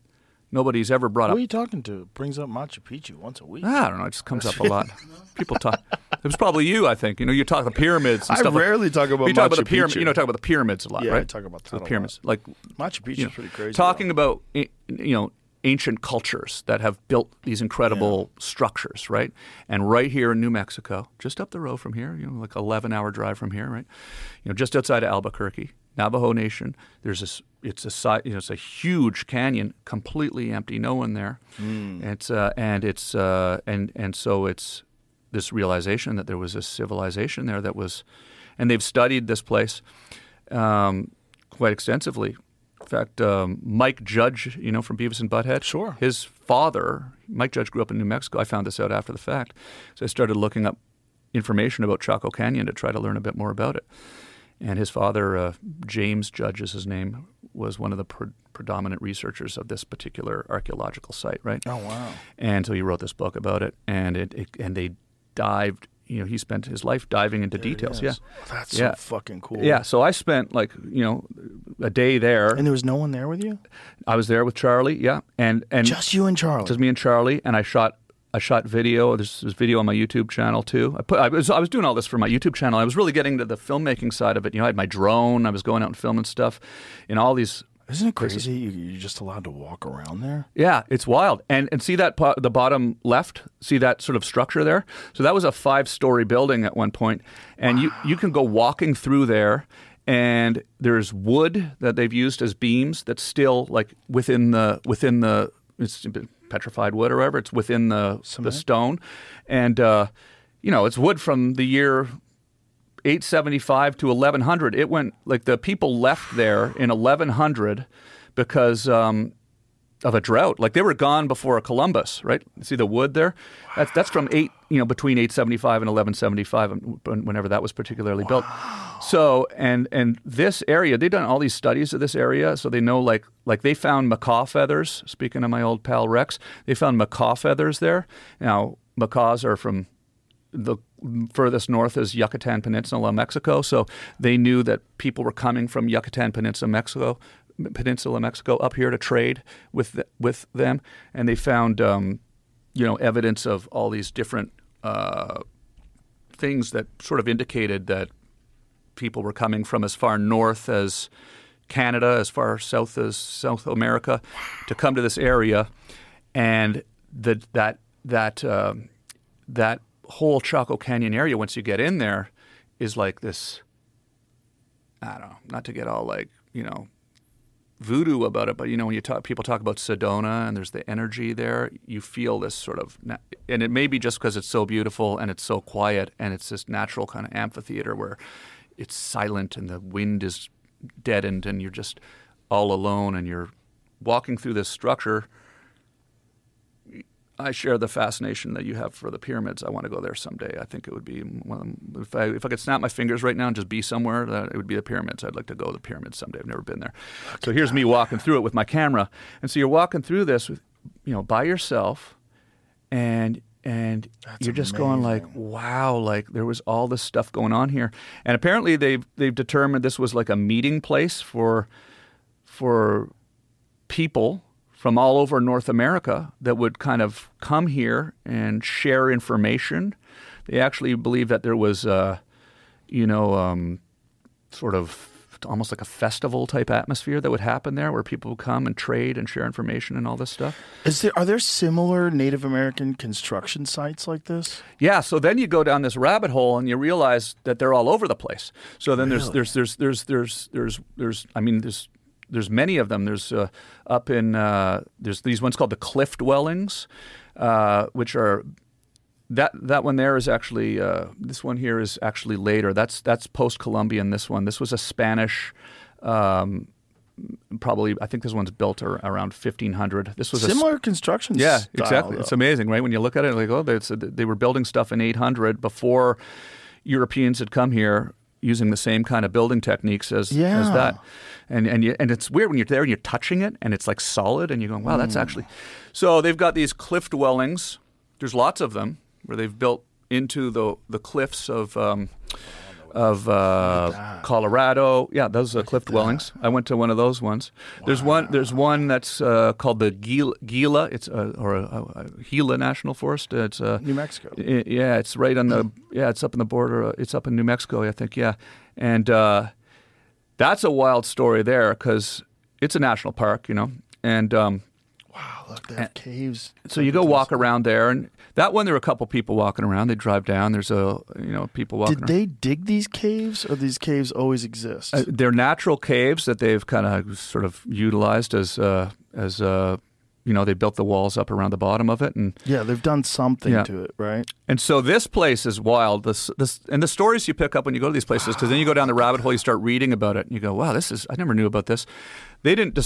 No American had ever been there until the mid 1800s because it was Apache territory, and if you went there, the Apache, would kill you before 18 whatever it was. I forget the date, but it was like the 1700s, early 1800s. Look at the writings. And this place, I haven't been to this place yet, but I want to go here. Man. Yeah. And you talk about like when you start thinking about UFOs and stuff. You look at some of these petroglyphs and you go, what's that? There's a lot of petroglyphs out there too. What's that? That looks kind of like a spaceship or something, But so that's honestly the real reason I was out there in the van by myself so long, was because I got addicted to it. I mean, and that's actually kind of why I ended up moving. I was like, I love being out here alone by myself with my van and my camera so much. I want to live in the country again. And how'd you find the spot in Canada? Your spot. I got kind of lucky. I just kind of, I just honestly just started looking on the internet, just like looking at real estate listings, and I started, looking for a farm near my hometown, and I just kept looking and searching every day, and I was lucky that it just kind of fell on my lap right at the right place, right time. My house sold in L.A. Immediately, and I drove back, and that place I put in an offer, and I got it, and it's nice. just all worked out. It all worked out. So. And how long you been out there now? Be coming up on 3 years in July. So it looks like you're having fun. I'm loving it. The videos of you online are very interesting. I'm like, look at Tom Green. I'm enjoying it. I'm living in the woods by himself. It's like there's a lot to do that is stuff that falls outside of anything that would fall under the category of what I would consider to be work, right? But It is work, but it's different work. It's like I gotta feed the chickens, or we built a fence this year for the mule and the donkey. So it's this patent rail fence, that is made out of cedar. That is literally these 100-year-old cedar rail fences that are on the property that have fallen down in the woods and have gone by the not used anymore. And we went back with a fence builder, and everybody out there is in the country is a guy whose family is traditional fence builders, whose grandfather built these fences. We went and salvaged all this wood and then built new fences out of them. And, oh, that's cool. And so you're kind of, it's nice to find something to do that is, you're outside, you're getting exercise, and you feel like you're actually doing something. You feel like you're doing something, and it's the first time I said this earlier. I'm never going to leave this place. Like it's the first time I've ever lived somewhere where I know I'm never going to sell it and leave. And so every step of my life, as like everyone, as you're growing up, you get your first apartment. How long am I going to be here till I move here? Right. How long am I going to be here? So now I'm just kind of like. Now I just in my head I have like, I'd like to maybe build a log cabin someday on the backwoods, So that's sort of one thing I'm kind of thinking about, how I want to build a log cabin, like the way the house itself that I'm in was built in 1857, and it's a log house. That's so amazing. And you can see the. Do you have photos of the house? There's on my YouTube channel. There's a tour of the house. I haven't really. There's not a full tour, but I think if you can see some of the logs on the YouTube channel, I did a couple little sort of sample podcasts where you can see the wood in the background. That's fucking dope. This was last week. You live in a log house from the 1800s with a wood burning stove behind you. That's amazing. Yeah, and so it's like, and it's interesting. So you start to realize, I'm doomsday prepping in the van, like, oh, I could be self-sufficient in this van. Well, I also, and again, it's fun, but it's also kind of very functional. Like I have unlimited fuel, okay, because there's wood falling in the forest forever, and every summer you can go out, and I've got a wood splitter, right? Like it's a gas powered wood splitter, and you chainsaw up the logs, you drop them in, the wood splitter splits them, and it's sort of an efficient way of getting firewood, basically. So they'll never run out of wood out there. The house has actually got propane sort of a furnace as well, so it runs on propane, and the propane truck comes every, there's no natural gas or anything running into the house to heat it, so you have a propane truck comes every couple of months and fills up this propane tank in the winter. But, if, shit hits the fan and the propane truck doesn't show up, I can still heat the house fully with wood. There's 2 wood stoves. Do you have solar? I have solar. There's a solar system that was there actually, but it doesn't not actually connected to the house, but it's connected to the grid, and it's actually selling energy back to the power company. But not to you? Not to me. No, it's What kind of scam is that? Well, it's paying me. It pays me. Yeah, I get paid. Pays you to not be self-sufficient, to not be connected? Well, if shit hits the fan, I can unhook it and plug it into the lights. Yeah, I could, yeah. Do you... And I actually, no, I have lots of solar, though, outside of that system. Actually, the van has solar panels on the roof, and there's this. That's for electronics? It's for electronics, yeah. And you can't really use solar for heat. I've learned all this from the van. So I work with these guys who've been really cool, Battle-Born batteries, they're called, and they are make these batteries, lithium batteries, right? They make them for boats. They make them for now off-grid houses, and so I have like a couple of bunkies, like the one I built and one that we kind of set up. It's like a prefabricated building that we put back in the woods with a wood stove in it, and this trailer that I have solar panels on that butterfly out that I can take anywhere on the property, which has these Battle-Born batteries in it. It's constantly charging. So I do have some solar. And the barn as well. So the barn I have, and these guys helped me set this up. It's really cool. Like it's, I jokingly say the podcast that I'm going to do in the barn is going to be, I'm sure it isn't, but I'm saying it's the first solar-powered barncast. Okay. Maybe, it might be. Maybe. I don't know if there's one. But it's like, because the barn has no power running to it. It's off-grid. But we have, it's 200 yards from the house. But we've, up in the loft, got this lithium battery array, solar panels that charge the batteries. And then up in there, I can run all my cameras, lights, everything. And don't the batteries degrade on those things, on like solar panels? So lithium batteries have a really good life to them. Right. But they eventually degrade. Yeah, right? It might be 10 years or something like that. I'm not sure.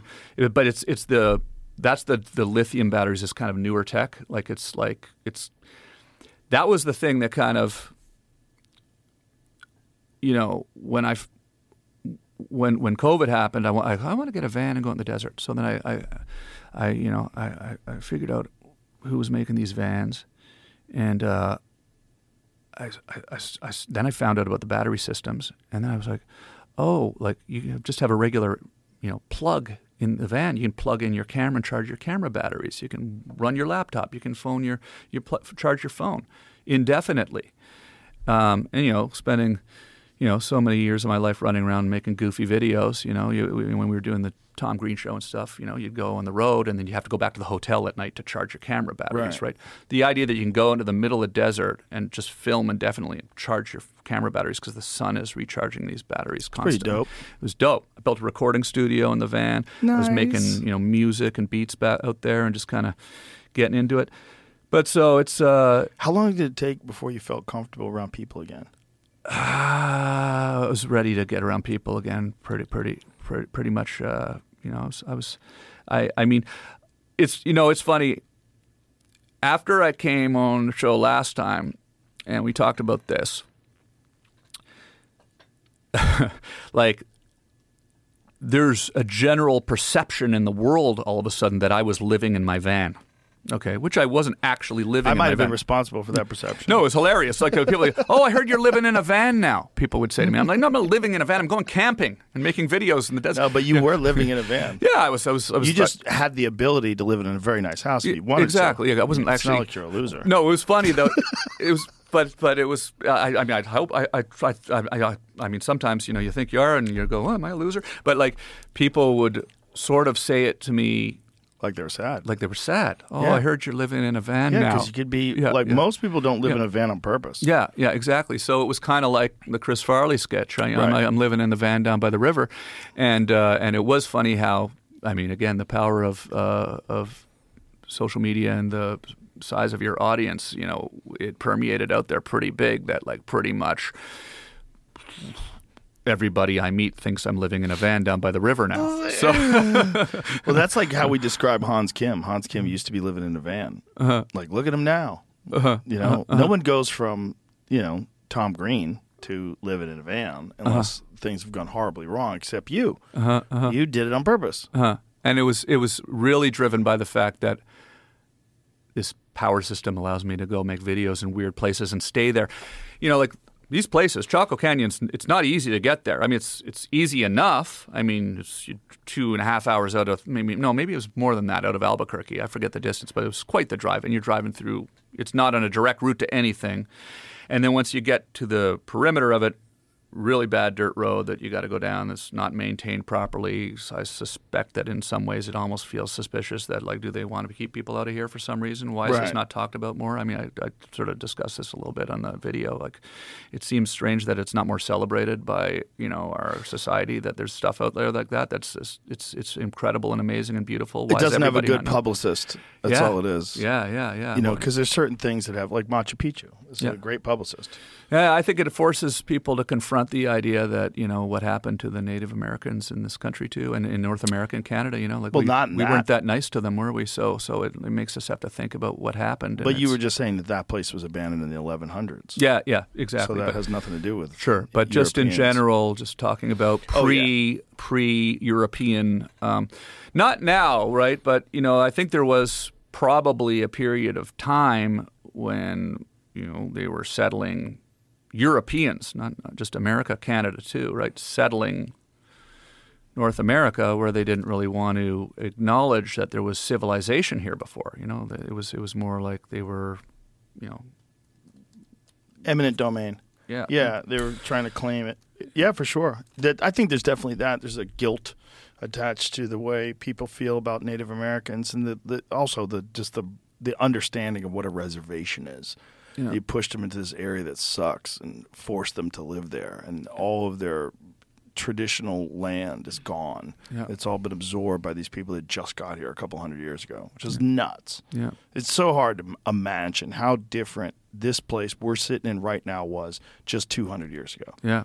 I mean, they find these all over the place. A friend of mine has a ranch out here. Oh, wow. That's a real Comanche arrowhead. That's a big one, too. That's probably something they used to shoot a large animal with. Wow.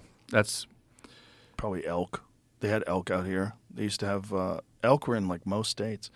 They had always a lot of deer out here, a lot of different animals. But that's a big-ass arrowhead. Yeah.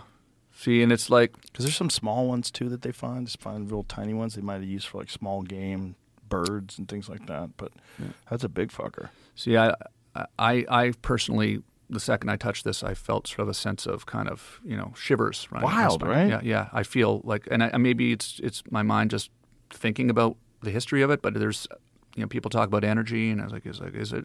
I used to hear people say when they go to Sedona, the energy there is amazing. And I'm like, what are you talking about, the energy, right?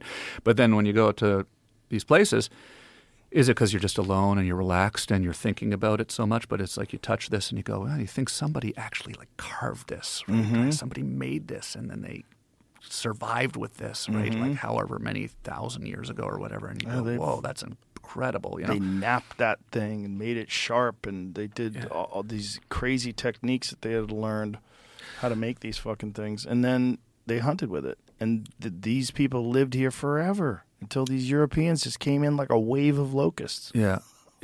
So so that's the battery system allows you, the van and the self-sufficiency of it.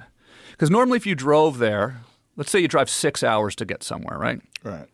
And then the sun's going down and there's no hotels nearby and there's nothing. So you got to camp in a tent or something. So then it's like not comfortable and you don't have. You don't have. You're in your van. Yeah. So now you can drive there and stay for a while. And then it's like you just have to make sure you have gas and water. Yeah, it's a different experience because now you're waking up to the sunrise over that and making coffee by yourself. And Thank God you didn't run into like the Manson family or something out there. I had a few moments of wacky people. I had a few moments of, I don't know if they were wacky people, but your mind starts telling you that you got to be careful. Like there was a moment. There was a moment out in the desert where I, was all alone out there in a truck. This was on the Mexican border, actually. And trucks coming from Mexico towards me. And there's signs out in the desert when you get to this. This was actually on the Arizona-Mexico border.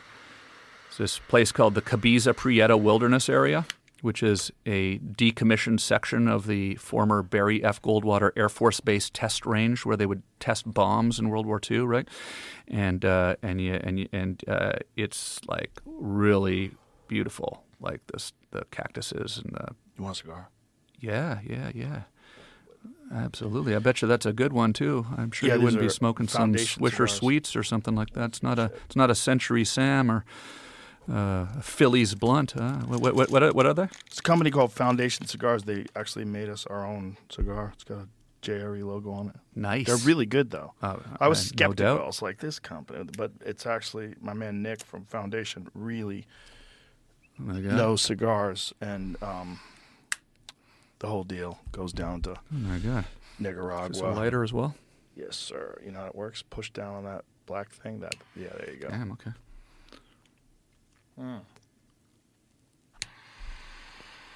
So what was the most sketchy of encounters while you're out there doing that van life? Well, you got it. You lit. What was the sketchiest? There was never anything where I actually was in danger, but there was the feeling of being in danger. So, well, actually, it might have been in danger. It was definitely a feeling of being in danger. So the van's coming up to you. Yeah, it was like a truck. Or a truck. Yeah. You're in the van. And there was like, I could write it off in my head if I'm trying to be, positive. They were hunters, but they didn't necessarily look like hunters to me. They were not in hunting gear, but they all had guns. But they were rifles. They weren't like, assault rifles. They were hunting rifles, and so they could have been hunting. And there was four guys, and they were openly brandishing their rifles? No, they were sitting, all four of them. This is what was weird. Four of them. They were probably hunters. They're probably going hunting. But they were sitting like this, and they were sitting like this, and their rifles were standing. They were holding their rifles like that. So I kind of assumed that they were going around looking for a deer or something like that. But it was, when you're all alone out there, and you see a truck coming towards you, and there's no one around, no one's going to hear anything. You get a little nervous, so I did get in the van, and I locked the door, and I'm in the van. I'm looking out of the van, and they pulled up by the van, and they're looking at my van, and I see the guns in the van, and I'm like, okay, Are they speaking Spanish? Well, they were whatever, 50 feet, 100 feet away, just Did you looking. hear any words at all? No. I was locked in the van, hiding. I was hiding in the van. I just turned 50 years old. So they never got close to you? No. Then they drove away. But there's this sort of 5 minutes of watching the truck get closer. And so you go to the Cabeza Prieta Wilderness Area, and it's along the Arizona-Mexico border, and you know what the border's like. So there's a lot of human trafficking and drug smuggling going on there, and as well as immigration going on there, and people coming across the border illegally and all this stuff. And so there was actually a sign when you drive in there that says danger. Human smuggling, drug smuggling, do not travel alone. Okay, so I still go because I'm with Charlie, right? So I'm cool. But but this sign, I got a picture of the sign. It's kind of interesting, but it's also is that sign on your Instagram? Probably is. Yeah, for sure it is. Yeah, if you scroll back to whatever that was 3 years ago. Yeah, I want to see that. Yeah. And so Yeah, danger, human smuggling, drug smuggling. Do not travel alone, right? Whoa. So I, of course, stupidly go out there and I'm camping out there for a week. But then you haven't seen anybody for 5 days, and you're out there making videos and making, ambient music, drinking beer. I have a fridge in there, a nice fridge in the van too. So I got beer, I got, some whiskey. I'm just having a good time out there, making music by myself and streaming on, not always, but sometimes you'd have internet, so you'd stream. And that was sort of a connection with the world, streaming live from the middle of fucking nowhere. The world's so crazy now, and making beats in the middle of nowhere. But yeah, so that was this moment where you're going like, oh, maybe I shouldn't be here by myself, and that was actually that moment was actually what kind of. I actually tell this story when I do stand-up, so I'm trying not to make it a bit here because sometimes, I don't want to do my bit, but I do kind of incorporate it into my stand-up sometimes because I tell stories about this stuff. But I ended up, it was what sort of spawned. I went back to LA and I bought a gun the next day. Hadn't owned a gun since I was 21 years old. I had a 22 when I was 24 years old. I had 22. Hadn't owned a gun the whole time I was in LA. But I was going out in the desert by myself, feeling vulnerable by myself out there. Yeah. So I went back to LA. I went to... Especially see four dudes with rifles yeah, staring at you. Yeah, and so then I went back. Yeah, there it is. Caution, yeah. illegal entry and drug smuggling activities are common within the refuge. Be aware of your surroundings. Do not travel alone or approach suspicious people or activities. Holy shit. Yeah, U.S. Fish and Wildlife Service. This is probably Department of the Interior. It's probably Bureau of Land Management. Land is a lot of the land out there, too. That's so scary. And you realize how big it is. It's one thing, you hear about, in this close to the cities where there's happening going. But when you go to these remote areas, right, and you're just that's it. That was it. That was the week I was there. That was right when that happened. There's just nothing out there, huh? Yeah. So I went back to Burbank, went down to Guns Plus, and picked up a .357 Magnum and a Benelli Montefeltro silver shotgun, and got my hunting license and went quail hunting. Why would you get a .357 Magnum? 6 shots. I got the 7-shot. Oh, yeah, nice. Because I thought that would be better to have one more. No, honestly, I honestly didn't really actually think about it. No, I didn't. No, I did think about it. I didn't honestly think that I would ever have to use it. To be honest with you, I just like that gun. Oh, I just think it's a beautiful looking gun. Well, it's better to have that gun than no gun. Yeah, yeah. And I also thought, honestly, though, I actually have another answer to you because I was going to lots of places with bears. And so I figured it would be good protection for bears, too, because I was going up into the, places in New Mexico where there's bears. And I would go hiking by myself and, you don't want to lug a shotgun around with you all the time. So, I'd sometimes bring that, in Arizona and stuff. And, that's smart. But also, I mean, it's honestly just kind of, I don't know, it's just a beautiful gun. It is. Yes, it's a classic. Yeah, I like that. I love that gun. Something about a revolver too. Yeah, watch that wheel spin, old timey style. Yeah, absolutely. And there was sort of a sense of being out there on the range.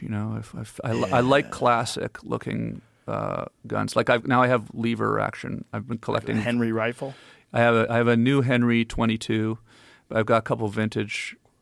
Just picked up I like getting sort of vintage. I have 5 or 6 rifles, and I've just sort of found myself quite interested in it. I've got an old Savage 99, 1970s 308. It's like nice. The wood. The old guns with the wood on it. And it just feels like real. And it's all the newer stuff is more, plastic and stuff. A lot of carbon fiber. Yeah. So I like them as wood. And, we got to get you hunting up there. I would love to eat your own food. I would love to go at some point with somebody that knows what they're doing. I have some friends that really want to take me out next year. So, go with them. Yeah, local guys. Yeah, know how to do it? Local guys. Yeah. I bet you have a shit ton of deer up there, dude. There's a lot of deer at my place. Yeah, you can see them. You can see them on my trail cam video with the wolves. One deer, you eat it for 3 months. Yeah. Fill the freezer. Fill the freezer with it. One deer. Yeah. You're eating it for months. Shoot elk 6 months. I see your elk on Instagram and I go, man, that looks good. So much meat. Yeah. So good too. So good for you. I give it away. I give it away to a lot of my friends. Yeah, it looks good. It's such a good thing to have. There's not a lot of elk near me. There are elk, but like they're rare. Like you don't see them in Ontario that much. Do you hear them? Do you hear them ever in the September moose? time? Moose. You hear? Yeah. I've seen a moose once near my place, but deer all the time. They're everywhere. Well, listen, Tom Green, I'm super excited that you're at the Comedy Club, the Comedy Mothership this weekend. Honor to be there, man. Dude, Honor it's to be always there. good to hang out with you and talk to you, and I can't thank you enough because being on your show in 2007 really was a big part of the inspiration to do this. And I would say you were a pioneer, man. You were out. You had figured it out before anybody. You had a full internet talk show running from your house, and when you had me as a guest on, it changed the course of my life because it really did. Because it really was like I remember like light bulbs just going off in my head. Like, why don't I do this? Why don't I do this? I didn't have the money to do this. You know, so I started off with a laptop. Yeah. It was like the idea came out of you, man. Well, I just think it's the coolest thing that you shout that out and say that to me, and because I appreciate it, because it's like it was when you came to do the show. I was stoked that you were coming to do the show. That was I'm doing my little web show, and you came up and did the show. I was that we had done a couple things already, right? Like we did that celebrity pool show. Mm-hmm, Remember that? Mm-hmm. Yeah. That was just kind of one of those. That was fun. Yeah, it was fun. Yeah, and we did a bunch of stuff. Yeah. And I'd always seen you around. But so, there it is. Yeah, bro. It was like 2007. Yeah, we were drinking beer. I was this guy's got it nailed. Yeah, we're on the internet. This is incredible. I was so happy. I was like, this is how to do it. Look how bad the video was back then. The kid who's drinking with us online. What's fun about that is so that's Skype. We're taking calls on Skype, and so. I had some real good guys working for me. I had, I had my Jamie there. Who was like really. You never had a Jamie, bitch. Yeah, yeah. He was sort of. We were trying to build stuff, So, You guys had a whole server room. I remember walking to your server room, going, "This is crazy. I feel like I'm at like some big corporation where all these lights are going off," and I'm like. Tom, this is wild. So there's a microwave antenna on the roof of the house. So that was the way we were able to stream, because back then you had to get like bonded T1 lines or something like that, which were expensive, right? I had a little bit of monetization, not much, but you were working with a company out of Denver. Yeah, right? yeah. Then they were kind of the first people that I saw streaming. So I was like, "How does that work?" So I called them, and then so we had a very small budget, but enough to get them. Whatever happened to those guys? They just kind of I'm not sure actually. I don't know. I'm not sure, but they were interesting guys, and so I basically started with them, and then I went off on my own. And well, listen, I'm glad you're going to do another one because you're a very compelling and interesting person, and you always have a really good perspective, and you've led a fucking wild ass life, and I appreciate you. Thank you. Thanks for being here, brother. Thanks, Joe, Thank you. And I think the shows are all sold out this weekend. So tough shit, motherfuckers. But sometimes, even if the club does sell out, we have a sign, like a neon sign. There's tickets available now. What happens is sometimes people can't make it. Babysitter cancels. Who knows?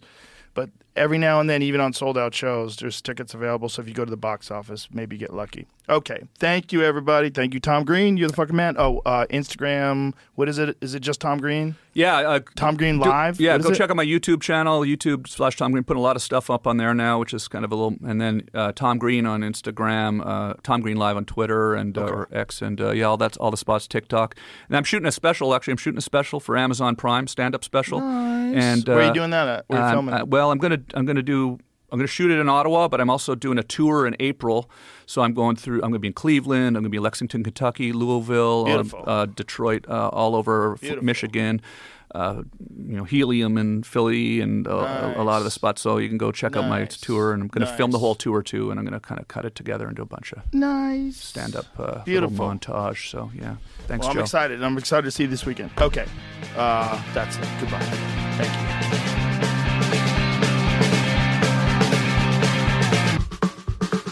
This episode is brought to you by Dr. Squatch. Look, it's important to take care of yourself, and it's equally important that you use the right products like Dr. Squatch.